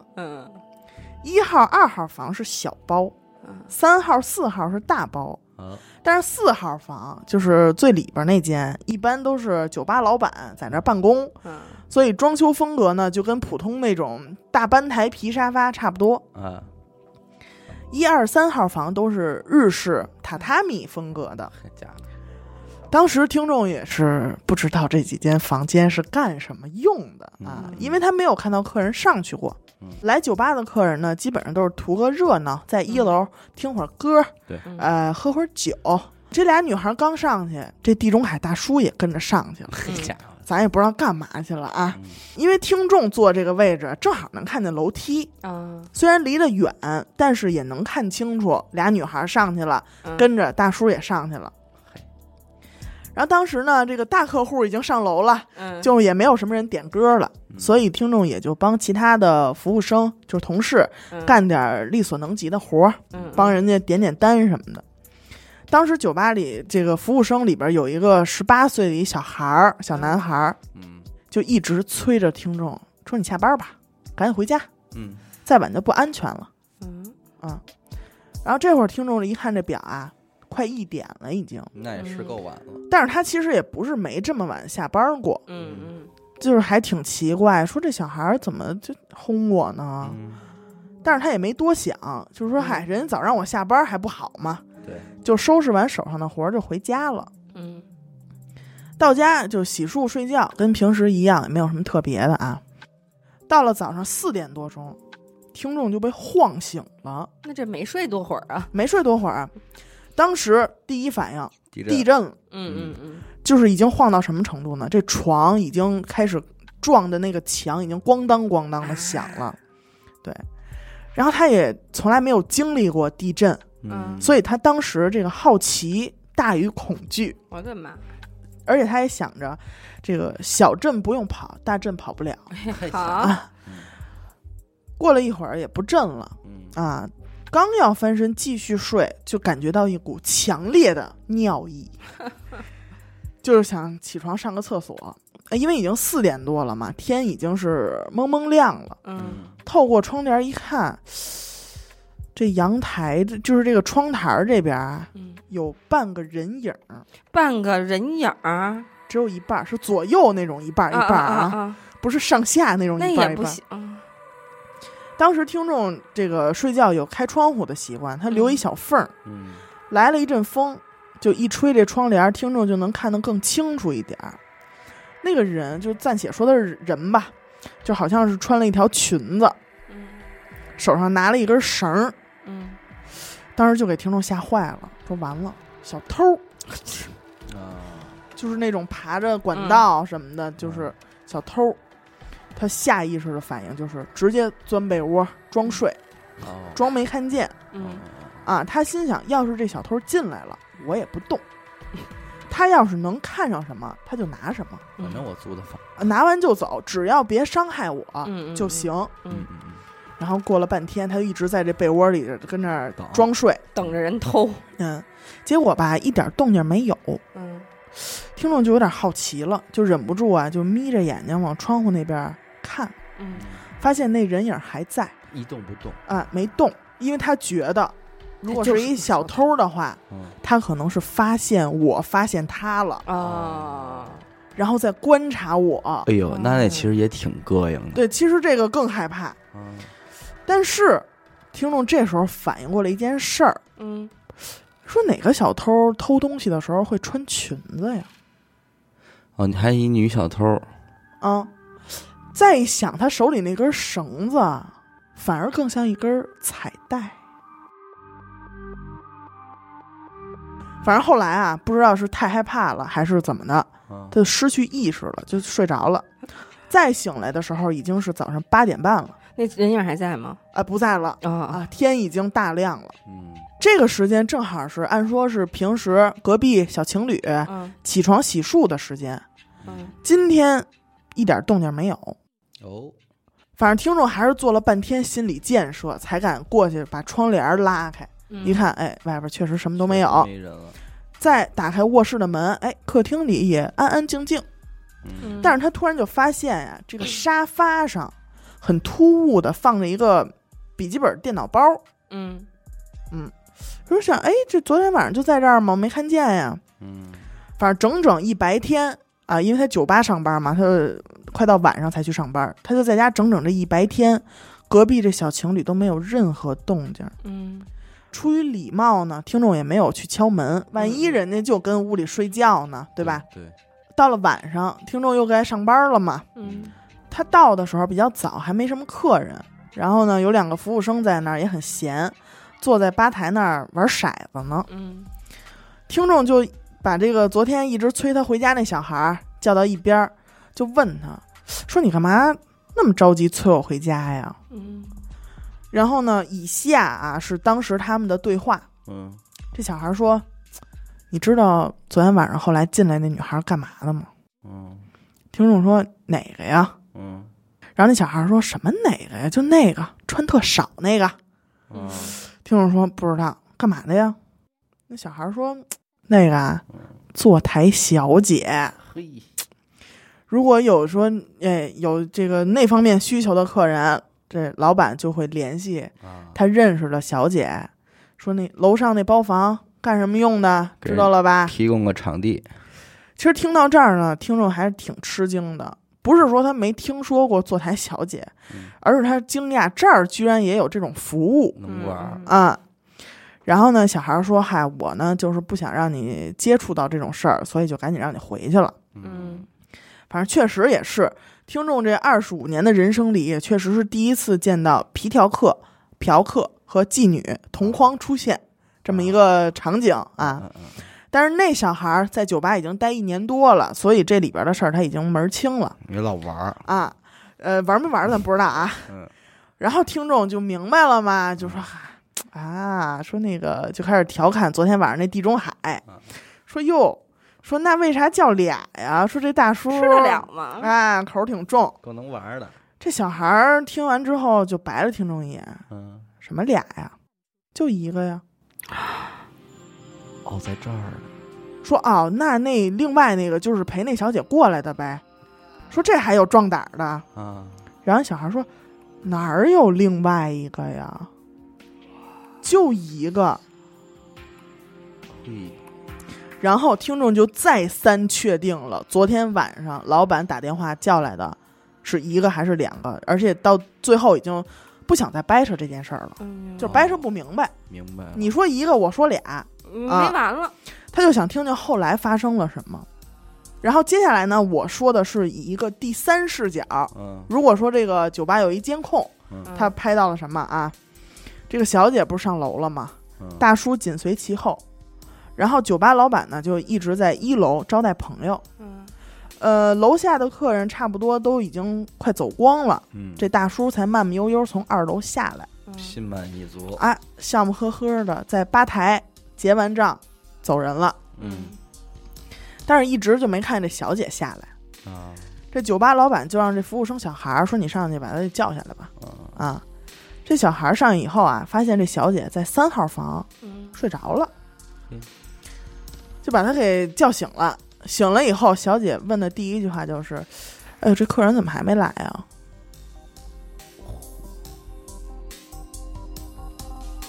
结果这个小姐、酒吧老板还有服务生，就所有人坐一块儿，就一盘对这事儿说这个小姐上了楼以后，左等不来，右等不来，迷迷糊糊就躺地下睡着了。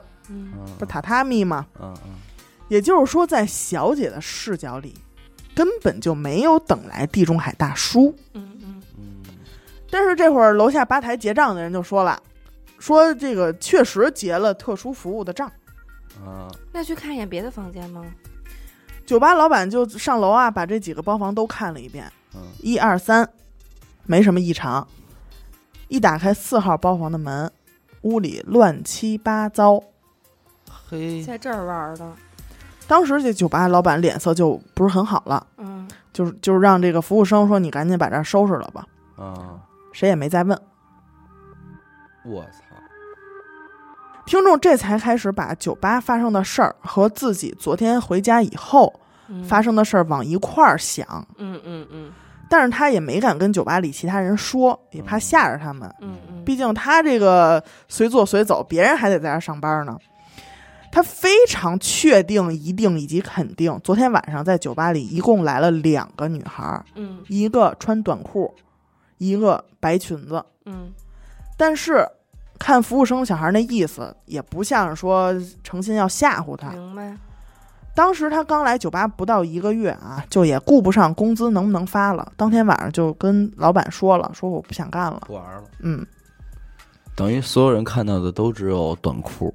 对。只是他多看见了一白裙子。对。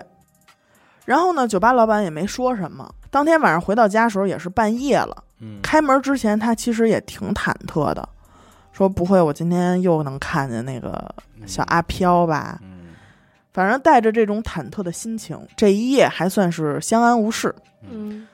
第二天早上醒的时候就是9点多了，就听见外屋有动静。赶紧出门一看是隔壁那个小情侣。一问才知道啊，昨天啊，包括再前一天，这俩人回老家了。因为这个女孩怀孕了，俩人就回家商量结婚的事儿去了。就不在。结果他们刚一回来，就这小情侣刚一回来，就发现他们的卧室里被翻得乱七八糟，丢了好多东西，还有一个笔记本电脑。那就是真的有小偷啊。对啊，所以当时这个情侣就打110了，报警了。听众就突然就想起来这个电脑包，是他前一天起床之后看见的，在沙发上。但是其实这会儿听众挺尴尬的。那肯定啊，因为他怕小情侣会怀疑自己，毕竟他的房间可什么东西都没丢。对呀。所以呢，在这个警察来调查的时候，他也显得非常积极的在配合，也经常会问那对小情侣说：“哎，警察那边说怎么着了吗？有没有新进展？”结果过了2天呀，这派出所的警察这儿还真有点进展，就是在他们同一个小区住对面楼的一个老太太提供了点新线索。就那天早上4点多，这老太太4点多，这老太太刚起床，那觉少嘛，起得早，到阳台这儿看见对面3楼4楼这个位置有一个穿灰色衣服的人正顺着管道往下爬呢。就是真有小偷。真有小偷。就是老太太说的对面楼，也就是听众住的这栋楼嘛，而且正好是4层。后来呢，那小偷一直也没有抓到，因为这种事儿太多了，你也不可能抓得到。再后来，听众也就是房也到期了，就没再住了。也就是说什么呀？听众看见窗外有人影的那天晚上，是真有人影。小两口没在家。听众到家的时候，虽然说没有刻意的往沙发那儿看，但是也可以合理的推测，他在回家的时候，沙发上还就是没有那个电脑包。能明白吧？明白。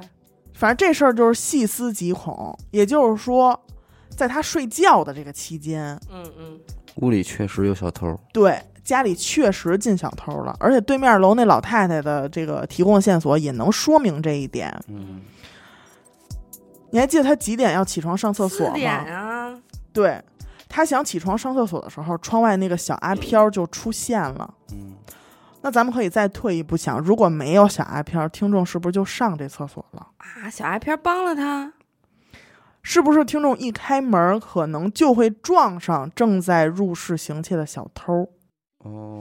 而且最重要的一点，这个事儿事后他跟很多人确定过，那天早上没有地震。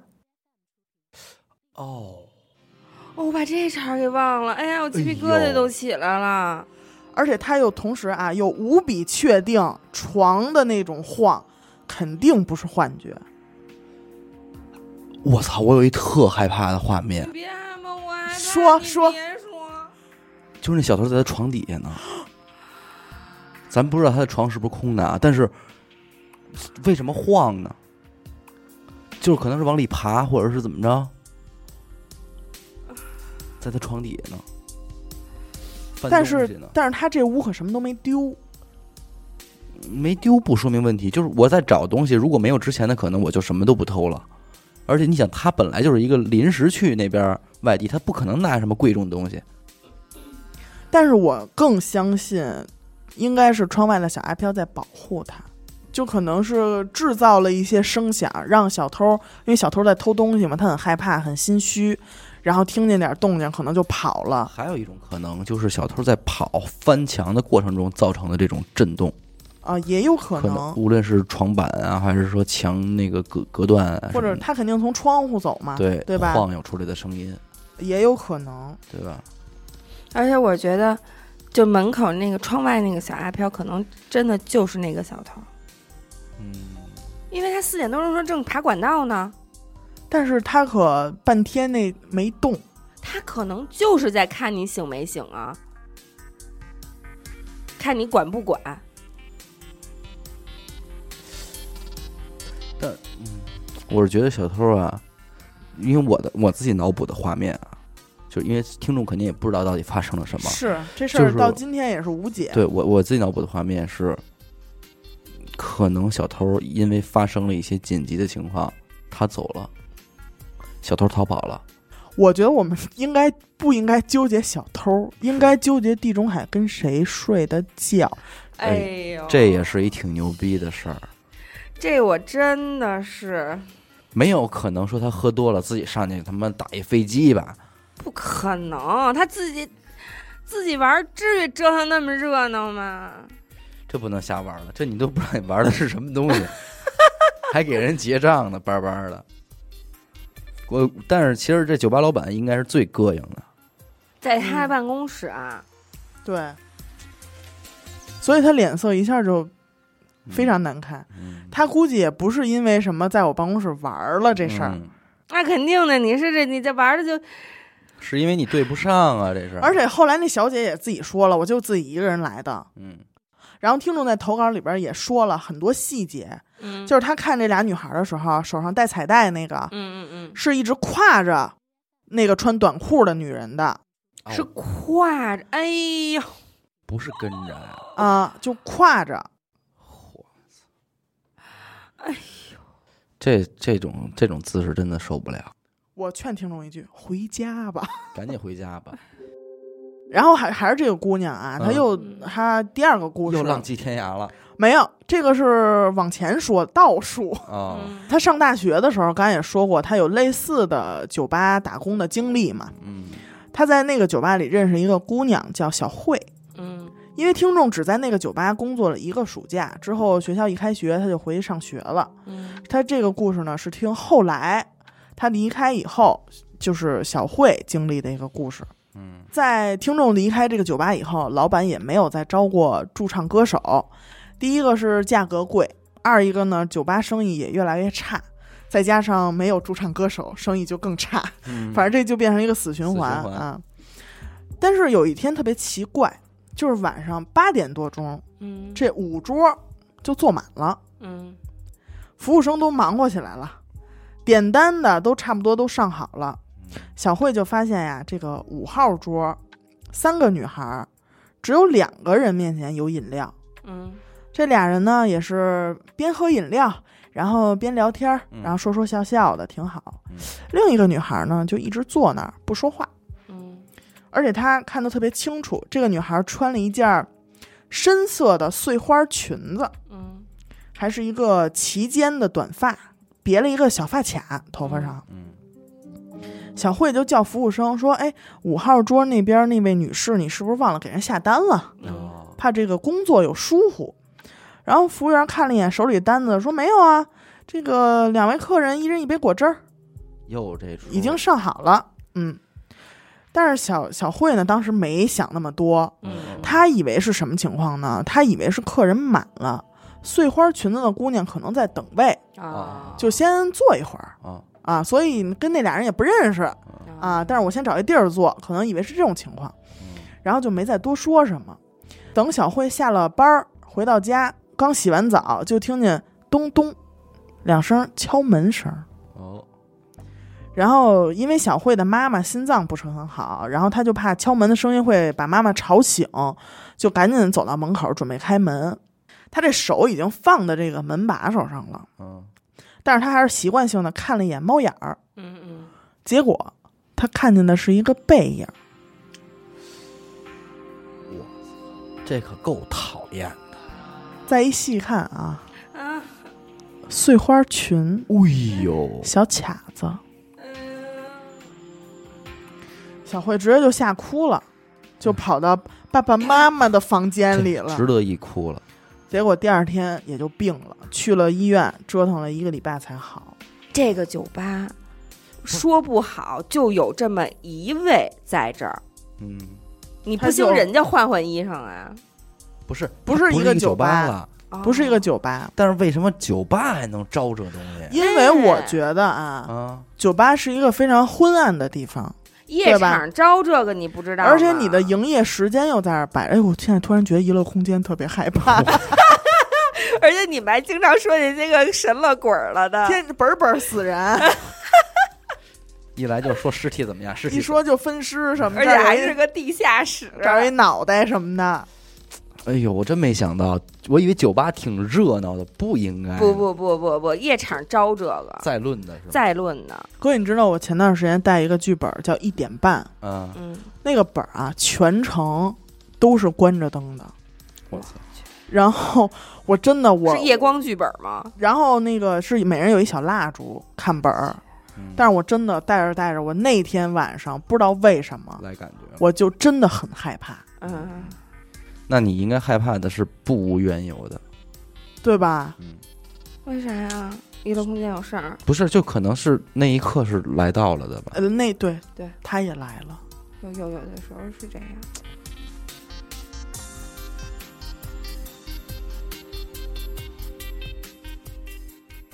刚严科说的那个，他旁边有人给他证明，有人给他佐证，说他看见这个就不是人，肯定不是。因为他看见，他没看见，别人没看见。但是我这个呢，就是当时事发当日没有别人，没人给他佐证，所以咱们听听啊。这个听众呢，也是听了咱们有一期说，这个北京有一个村里头有人开车上山玩去，然后看到那个白袍鬼，云岗白袍鬼那么个事儿，想起来他上初中的时候亲身经历的这么一件事儿，说虽然是过去了很多年，但是一直也没能给当天发生的事儿找到一个合理的解释。因为听众本身是一个无神论者，他还是不相信世界上有鬼的。小时候呢也看了好多鬼片儿，我估计像咱们这么大的孩子，小时候都看过那些个传统代表作，什么《咒怨》啊、《午夜凶铃》啊，包括小时候看那些小说啊，什么鸡皮疙瘩系列呀什么的。当然这是我小时候的看的啊。他说他这个人呢还算是比较理智的那种，虽然是看的时候也害怕，但是心里一直就明白这是假的，是拍的。这就是阿达的心态嘛。对，就是还是挺理智的，不会把这个电影书里的情节搬到生活中来吓唬自己。这事儿就发生在他上初中的时候，有一天晚上回家，你想放学回家嘛，不是很晚，大概也就是晚上5点左右的样子，而且还是夏天，天黑的本身也晚，5点来钟天还算大亮呢。对，当时听众家住的那个小区是那种筒子楼，他们家住在9楼。那天放学到家，听众就是一边上楼一边翻书包找钥匙。这一边翻一边走，就到了3楼。3楼就是咱们上楼都是这样啊，从3楼到4楼是2节台阶儿，对，之字形，对吧？2节儿，上到中间那节儿的时候，马上就要到4楼了。他说我虽然当时没有抬头，但是就是有一种第六感，我觉得前面有人。这时候他就下意识抬了一下头，一看，也确实是在他面前出现了2个人，是一对母女，都侧着身子。那个妈妈呢站在楼梯中间的台阶上，那个女儿站在妈妈上面的一个台阶，等于说这俩人都是背对着咱们听众的。这俩人干嘛呢？都盯着4楼那户人家的门。按说这楼道里站俩人倒也没什么奇怪的，对，毕竟也不是什么私人领地，是不是？你能走，别人也能站啊。但是也够吓人的啊，还好。但是呢，这一对母女衣服穿的是一模一样，动作也是一模一样，连盯着4楼那户人家门的角度都是一模一样的。俩人齐刷刷的乌黑的齐腰的大长发，穿着也要说不算是非常日常啊。俩人穿的什么衣服呢？长到可以盖住手脚的白色的绸子质地的那种袍。那是够吓人的，就是武侠那种袍，就是小龙女儿啊，黑长直白绸袍。当时听众看到这种场景直接就懵住了，也不敢跑，也不敢出声，就僵在那儿了。你要走，你只能从人边上过去呀。过了大概能有那么个10几秒吧，这对母女好像也感应到后边有人了。该不会？要不然就是听见那个脚步声，半天也没有继续往前走，然后就慢慢的以相同的频率把头给回过来了。就倍儿整齐，倍儿同步，非常而且是不是我想象中那种缓慢地？对，缓慢地。这时候听众就能看见他们的脸了。这一看见脸之后啊，也一定是因为他们这种同步的动作给他的这种心理的压迫，也包括这张脸真的是惨白的。他说白到什么程度呢？就像最白的墙皮一样白，毫无血色，包括嘴唇也是一样。我操啊！露出来这个脖子呀，这个脸呀，和他们身上那个白袍都融为一体了，就那么白。大白天的碰见这下午5点吗？真行。站在那儿的那个妈妈离听众算是比较近，因为你想她站在中间，她闺女比她高一个台阶嘛，所以听众呢就看他妈看得更真着一点，注意力主要集中在他妈这脸上。他说这个妈妈回过头看到听众的一瞬间，明显也是愣了一下。那意思有点你怎么能看见我？你能看见我？反正就是愣了一下。结果这仨人就这么对视，也不知道说什么呀。而且当时整个楼道肯定是没有人的，并且一点声音都没有。咱们这么说啊，普通的老小区楼道隔音可很一般吧？是。他这种筒子楼还得比我们家那种6层楼还再老一点。我们家那种6层楼，你在屋里咳嗽一声，恨不得楼道能听见，对，非常不隔音。但是当时这个楼道就是一点声都没有。此时此刻，好像有一个什么把他们3个放在一个密闭的空间里了。对，当时听众已经就是接近崩溃了。是。但是就老这么站着也不是个事儿啊。对呀。他稍微就是定了定心神儿，就开始试探性的往后挪，就发现这俩母女倒也没什么动作。然后他慢慢呢就往后退过了上3层的那个拐弯，等于看不见了，这才敢撒丫子扭头就往出跑。跑去哪儿去了呢？他爸他妈呀就在离他们家不远的地方开了一小铺做买卖。没一会儿听众就跑到了，爸爸妈妈都在呢。但是听众也不知道怎么跟他爸他妈说，也不敢说。这一说肯定就又是你让你老看那些个乱七八糟的东西呀，是吧？老埋怨。对，就没说话。大概在店里头待了那么1-2个小时，也该关门了。这一家人就回家了。再去这个楼道里的时候，那对母女就已经不在了，就等于就是没事儿了。但是听众之后再也没在什么楼道里呀、家附近小区呀、楼边上啊、小区里啊，再也没见过那对母女。而且4楼的那户人家的门一直就是关着的。经过这件事儿之后，听众就很刻意的会留心观察4楼那户人到底住的是什么人，因为那对母女一直在看嘛，他就老想知道这家人到底是住的是谁呀？就比方说有一天，又是这娘俩换身衣裳又出来了，这事儿就没事儿了。跟那儿排练呢，没准儿。对。但是不管他什么时候看，那扇门永远都是关着的，他从来也没见有人进去或者出来过。这就挺难的，其实街坊你从来没见过面。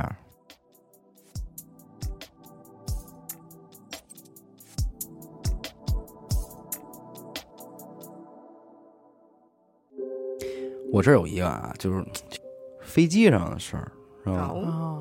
就咱们听众的一个朋友，是做这个空姐的。然后在空姐他们有的时候飞这个国际，那就肯定是这个过夜的，有的时候可能晚上飞，第2天早上到这种。但是一般到黑下来的时候，天黑了，也该有人睡觉的时候，飞机就关灯了。然后他们这种大飞机不是分这个，就每个空姐一人管一段，他是管后边这段。你挺懂空姐这点事儿。我老跟人聊，但是那天夜里也挺晚的，但是必须得有人值班的啊。就是虽然就是乘客睡了，空姐也可以休息，但是得有人值班，就人摁铃什么的，你得能那什么呀。然后他呢，那个时间段就他正好值班，然后他就在那坐着待着的时候吧，就听见有那噔噔噔的声，就感觉什么东西敲门呢。然后他就起来看看呗，他这起来一看啊，告诉因为灯光特暗，他就看见一男的。刚穿一个深蓝色的马甲，跟那儿拿头跟那儿磕那个厕所的门，有伤心事，就当当当当当当，他就以为是头疼啊还是怎么了，就那种感觉是，就感觉那人特别着急特难过，就你知道就是人头疼的就想撞墙啊，是那种感觉，那么着急啊。那他过去了，这是空姐的职责呀，说您看您需不需要什么帮助？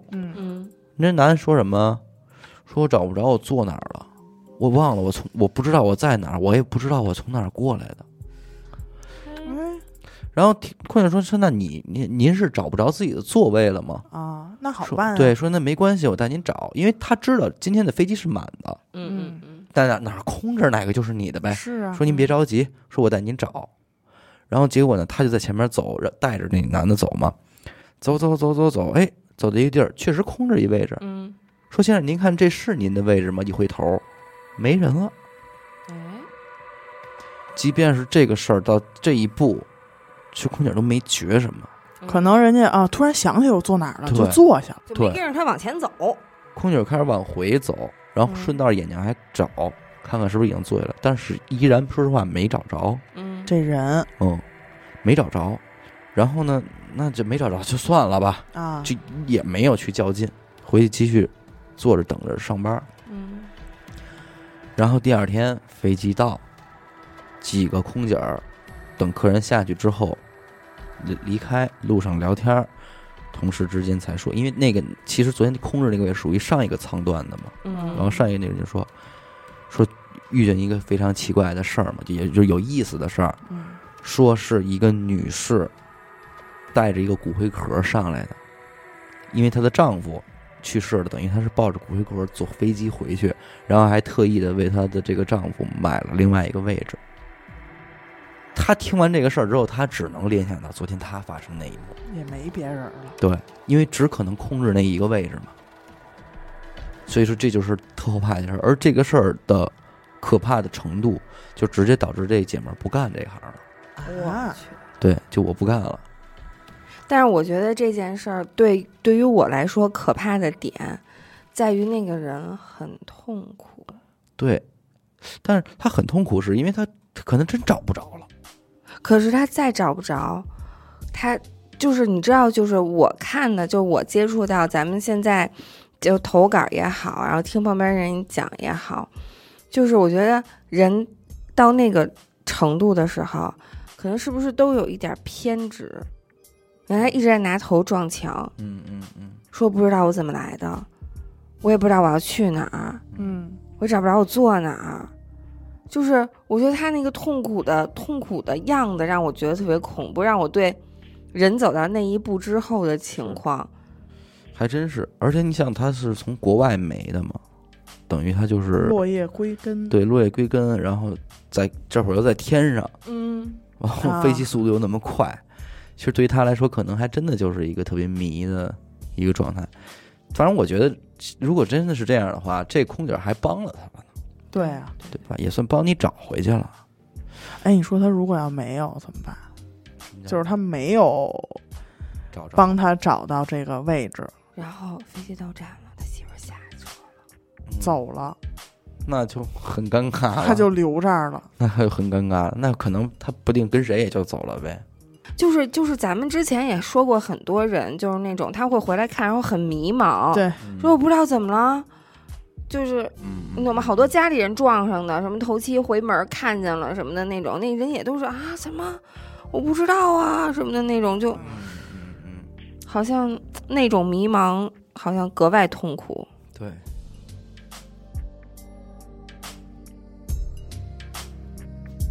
哎，今儿咱讲半天都没讲过那种什么仙家什么乱七八糟的。哦，他们还没出现，他们还没出现。我是希望咱们每期都能均衡一点。好，有的人反感这类内容，但是有的人是偏好这类内容的。那让他们来吧。我今儿请出一位啊，这个是听众外婆的事儿。说外婆今年93岁，真是高龄啊。说外婆说小时候啊家里穷，然后那个时代的小孩子生病了，基本没有什么说花钱瞧病去医院，没这景儿。知道吗？要不然就是自个儿扛好了，要不然就是什么呀？哎，找这种能看的，给治这病。你要不找这种人看，就是等死了啊！啊，因为还真不是说村里边哪村都能标配医生的，村医，哎，不见得有。咱外婆这事儿是占一什么优势呢？外婆自己的姑姑，外婆的姑姑啊，挺牛逼，就是一个能用这些方法给人看病的这么一位，知道吧？但是呢，唯一的缺点就是一生无儿无女，也没结婚，独居，是吧？脾气也很古怪，穿着什么呀，这都跟别人不一样，也不怎么说话，就挺葛的。哎，就是你反正每回上姑姑家串门，你就知道家里边供着一牌位，写着一些也看不太懂的这些字儿什么的。但是呢，凡是外婆家或者亲戚家孩子生病，都得去找这姑姑去。他随便给人念叨几句，给张符纸什么的，这时候就瞧病了，这病也就基本就十有八九就都好了。外婆说她13岁那年得一什么怪病啊？用这个俗话说就是肚子里长虫子了，蛔虫啊，肚子里长虫子了。他不像现在这小孩说有这驱虫药吃，他呢就是说肚子里长虫子了，但是又没有什么驱虫药能吃啊。等发现的时候，告诉外婆那个肚子已经像一个怀孕的女人那么大啊，都是大肚子。对，就是非常可怕，全是虫，说里边全是虫子，而且当时外婆已经好几天没有大便了，就是憋得也不行了。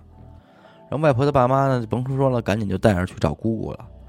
到了姑姑家，外婆那会儿虽然说小，但是其实13岁也有点印象了，就记着说这姑姑啊，这眉头紧锁，沉默好久，看那意思还挺难，手指呢不停地动来动去，就应该就是掐呢呗，能掐会算。所有人都没说话，最后姑姑说了，说你们回去吧，回去今天晚上早点睡，看见什么听见什么都别管啊，哎，只管睡觉，就记住了，只管睡觉，一定不要出声。这就是对这一家的人最后的叮嘱要求。当时外婆因为难受啊，一直睡不着，就翻来覆去的，心里想着就是姑姑叮嘱那些话呢，也害怕，因为这你还不如跟人说说会发生什么，人也能踏实点。你这一时不说，人家就好奇，到底会怎么样呢？对吧？一直就害怕。其他的兄弟姐妹和父母呢，早早的也就发出了均匀的这个呼吸声，就睡着了呗。只剩下外婆一个人在这个漆黑安静的夜里就这么胡思乱想着。说估摸这时间呀，应该也是快到午夜了。突然间，外婆就听见自个儿家这门咯吱一声开了。哎，门开了，她就是紧张的看了看身边旁边的家人啊什么的，发现他们都没醒。其实我说醒了，人可能也就装了，对吧？发现就是都没醒。接着，她看到从外边进来了7、8个穿着白大褂的人。7、8个穿着白大褂的人，然后在黑夜里，那些人还能散发出一些淡淡的蓝光。然后有4个抬着一个担架来到外婆身边呢，抓着肩膀轻轻一拽，完外婆就被放到了担架上。完外婆说当时心脏吓得都要跳出来了，你知道吧？但是想开口大叫，但是发现就是说自己也说不出来话来，也发不了任何声音，而且他其实也想着姑姑那个叮嘱，就也不敢说话，对，因为不知道说话会不会更出大事儿。紧接着呢，他就眼睁睁的看着这个眼前几个像幽灵一样的人拿出了剪子、刀子之类的工具，就低头在他身上就忙活，但是他不会有感觉疼痛什么的没有啊，但是感觉像是做了一个手术。对，外婆说他整个身体就感觉就是紧绷到了极点。这虽然不疼，但是他知道我在发力，因为他紧张啊，紧绷到了极点。后来慢慢的就睡着了，应该就是累到一定程度，你绷到一定程度，你就砰就着了。第二天一醒来，外婆第一时间冲到厕所，一泻千里，哇，排出来一大堆虫，是肉眼可见的虫。对，那个是能拉出来，能拉出来。这事儿就是这么一个事儿。说要知道，如果没有姑姑的帮助，外婆那次铁定就活不了了。但是后来大人一反应，那就觉得那天晚上那几个白色幽灵应该是给外婆做了一个手术。其实当时外婆根本不知道什么叫手术，只不过越来她走到现代社会，她原来我是被做了一个手术。而且外婆都不知道穿白大褂的是什么人，什么叫担架。对，因为他们村都没有大夫。对，就这个太有意思了。而且来了7、8个人，真有面儿。我觉得姑姑真有面儿。对，所以你说咱这个不知道说是什么，就是即便是姑姑装神弄鬼，那我也觉得很牛逼。为什么？因为手里有偏方。假如姑姑是一个，就是说，这不太尊重啊。但是假如姑姑是一个江湖行骗的人，我看看孩子，爸，给你喂一个东西，然后说行了，回家等着去吧，晚上睡觉时看你什么都别管，吃点泻药，但其实可能给你吃了个什么药啊，对吧？但是我这么说肯定不负责任。但是这个绝对，这个姑姑有大神通，对，这是白大褂，欺负姑，发着蓝光去给，而且是轻轻一扒拉你肩膀，一拽，你就飘到担架上了。哦，就在他们家，就在这屋里，对，当场给他做了一手术，做了一手术。哎，这有点意思，就是其实可能就是给那些，就是比如说啊，姑姑她就是姑姑的那个仙家，比如说是一个挺牛的一个，然后结果呢说这是我们自己家孩子，您高低给费费心，是行吧，派了7、8个小弟，去吧。要一般人可能就去俩人，这个来了7、8个，你说是不是？能快点好。对，但其实我跟你说，这个治病这个不止这么一个。还有一个挺厉害的，咱们听众应该也是东北的啊。然后呢，她婆婆有这方面的一个本事，就是婆婆呢也是被仙家看上，想让她出马，一直缠着她那种，知道吧？但是婆婆一直挺坚持的，就是说我不愿意，我也不让你上。然后就是折腾了好几年之后，最后达成的协议就是我允许你上我的身，但是我不想出马。我不想给人看事儿，我不愿意当那样一个人，能明白？就是这么一个结果啊，就停留在婆婆的这一步。这个不就是听众的婆婆吗？然后听众的老公，也就是婆婆的儿子哈，是一个医生。老公的大舅，有了心脏病，就是他自己的兄弟，对，婆婆自己的弟弟得了心脏病，但是正好这个老公能治这病啊。因为也是心脏，从医学角度上来说，知道这个毛病，不是说能治，但是起码能给一些帮助。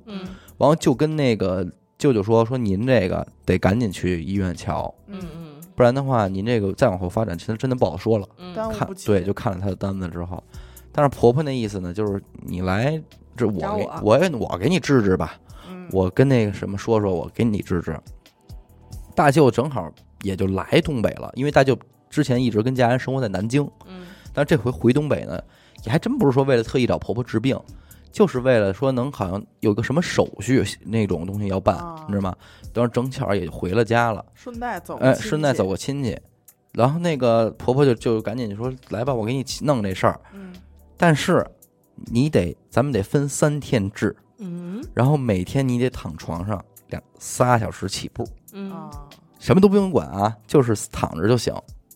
结果大舅就躺了2天，而且第2天一半就走了。哎呦，那意思就是，其实打心里大舅不信他，明白吧？大舅也不信他，反正就这么着就走了。但是走完之后再去医院查的时候，查出来的结果好多了，奇迹般的，对，奇迹般的有了很大的好转，连自己的老公都说，就大舅这个，不说是个奇迹，也能算是个奇迹了。是，对。哎，你说他都第1天都躺了，为什么不躺完呢？我觉得，因为大舅可能觉得挺胡闹的吧，就因为正常人可能都觉得挺胡闹的。可是问题就是在这儿，但关键是在经过没任何串联的情况下，婆婆有一天跟咱们听众也叨唠了一句，因为不是婆婆本人能看，婆婆说找的是阴间的大夫帮她看，但是婆婆呢能在旁边看着。然后那个看病的那个大夫还跟婆婆说呢，说这个心脏都是紫色的了，憋得特别大，都不对，对话还就那意思，我给他瞧着病，我还跟你聊着天呢，是那样一幅画面，真跟那个大夫看片子似的。所以我说这个事儿也挺有意思，就是这件事的结果是什么呢？最有力度的一个结果就是给听众的老公掰的不再是一个无神论者了。我刚才就想说，她老公和她婆婆这个组合简直太奇妙了。对，就是他们俩如果能够互相相信的话，那就是珠联璧合，强强联手，能干点大事儿啊。但是他们俩如果就是互相不信任的话，那肯定就是没完没了的打架。对，真是。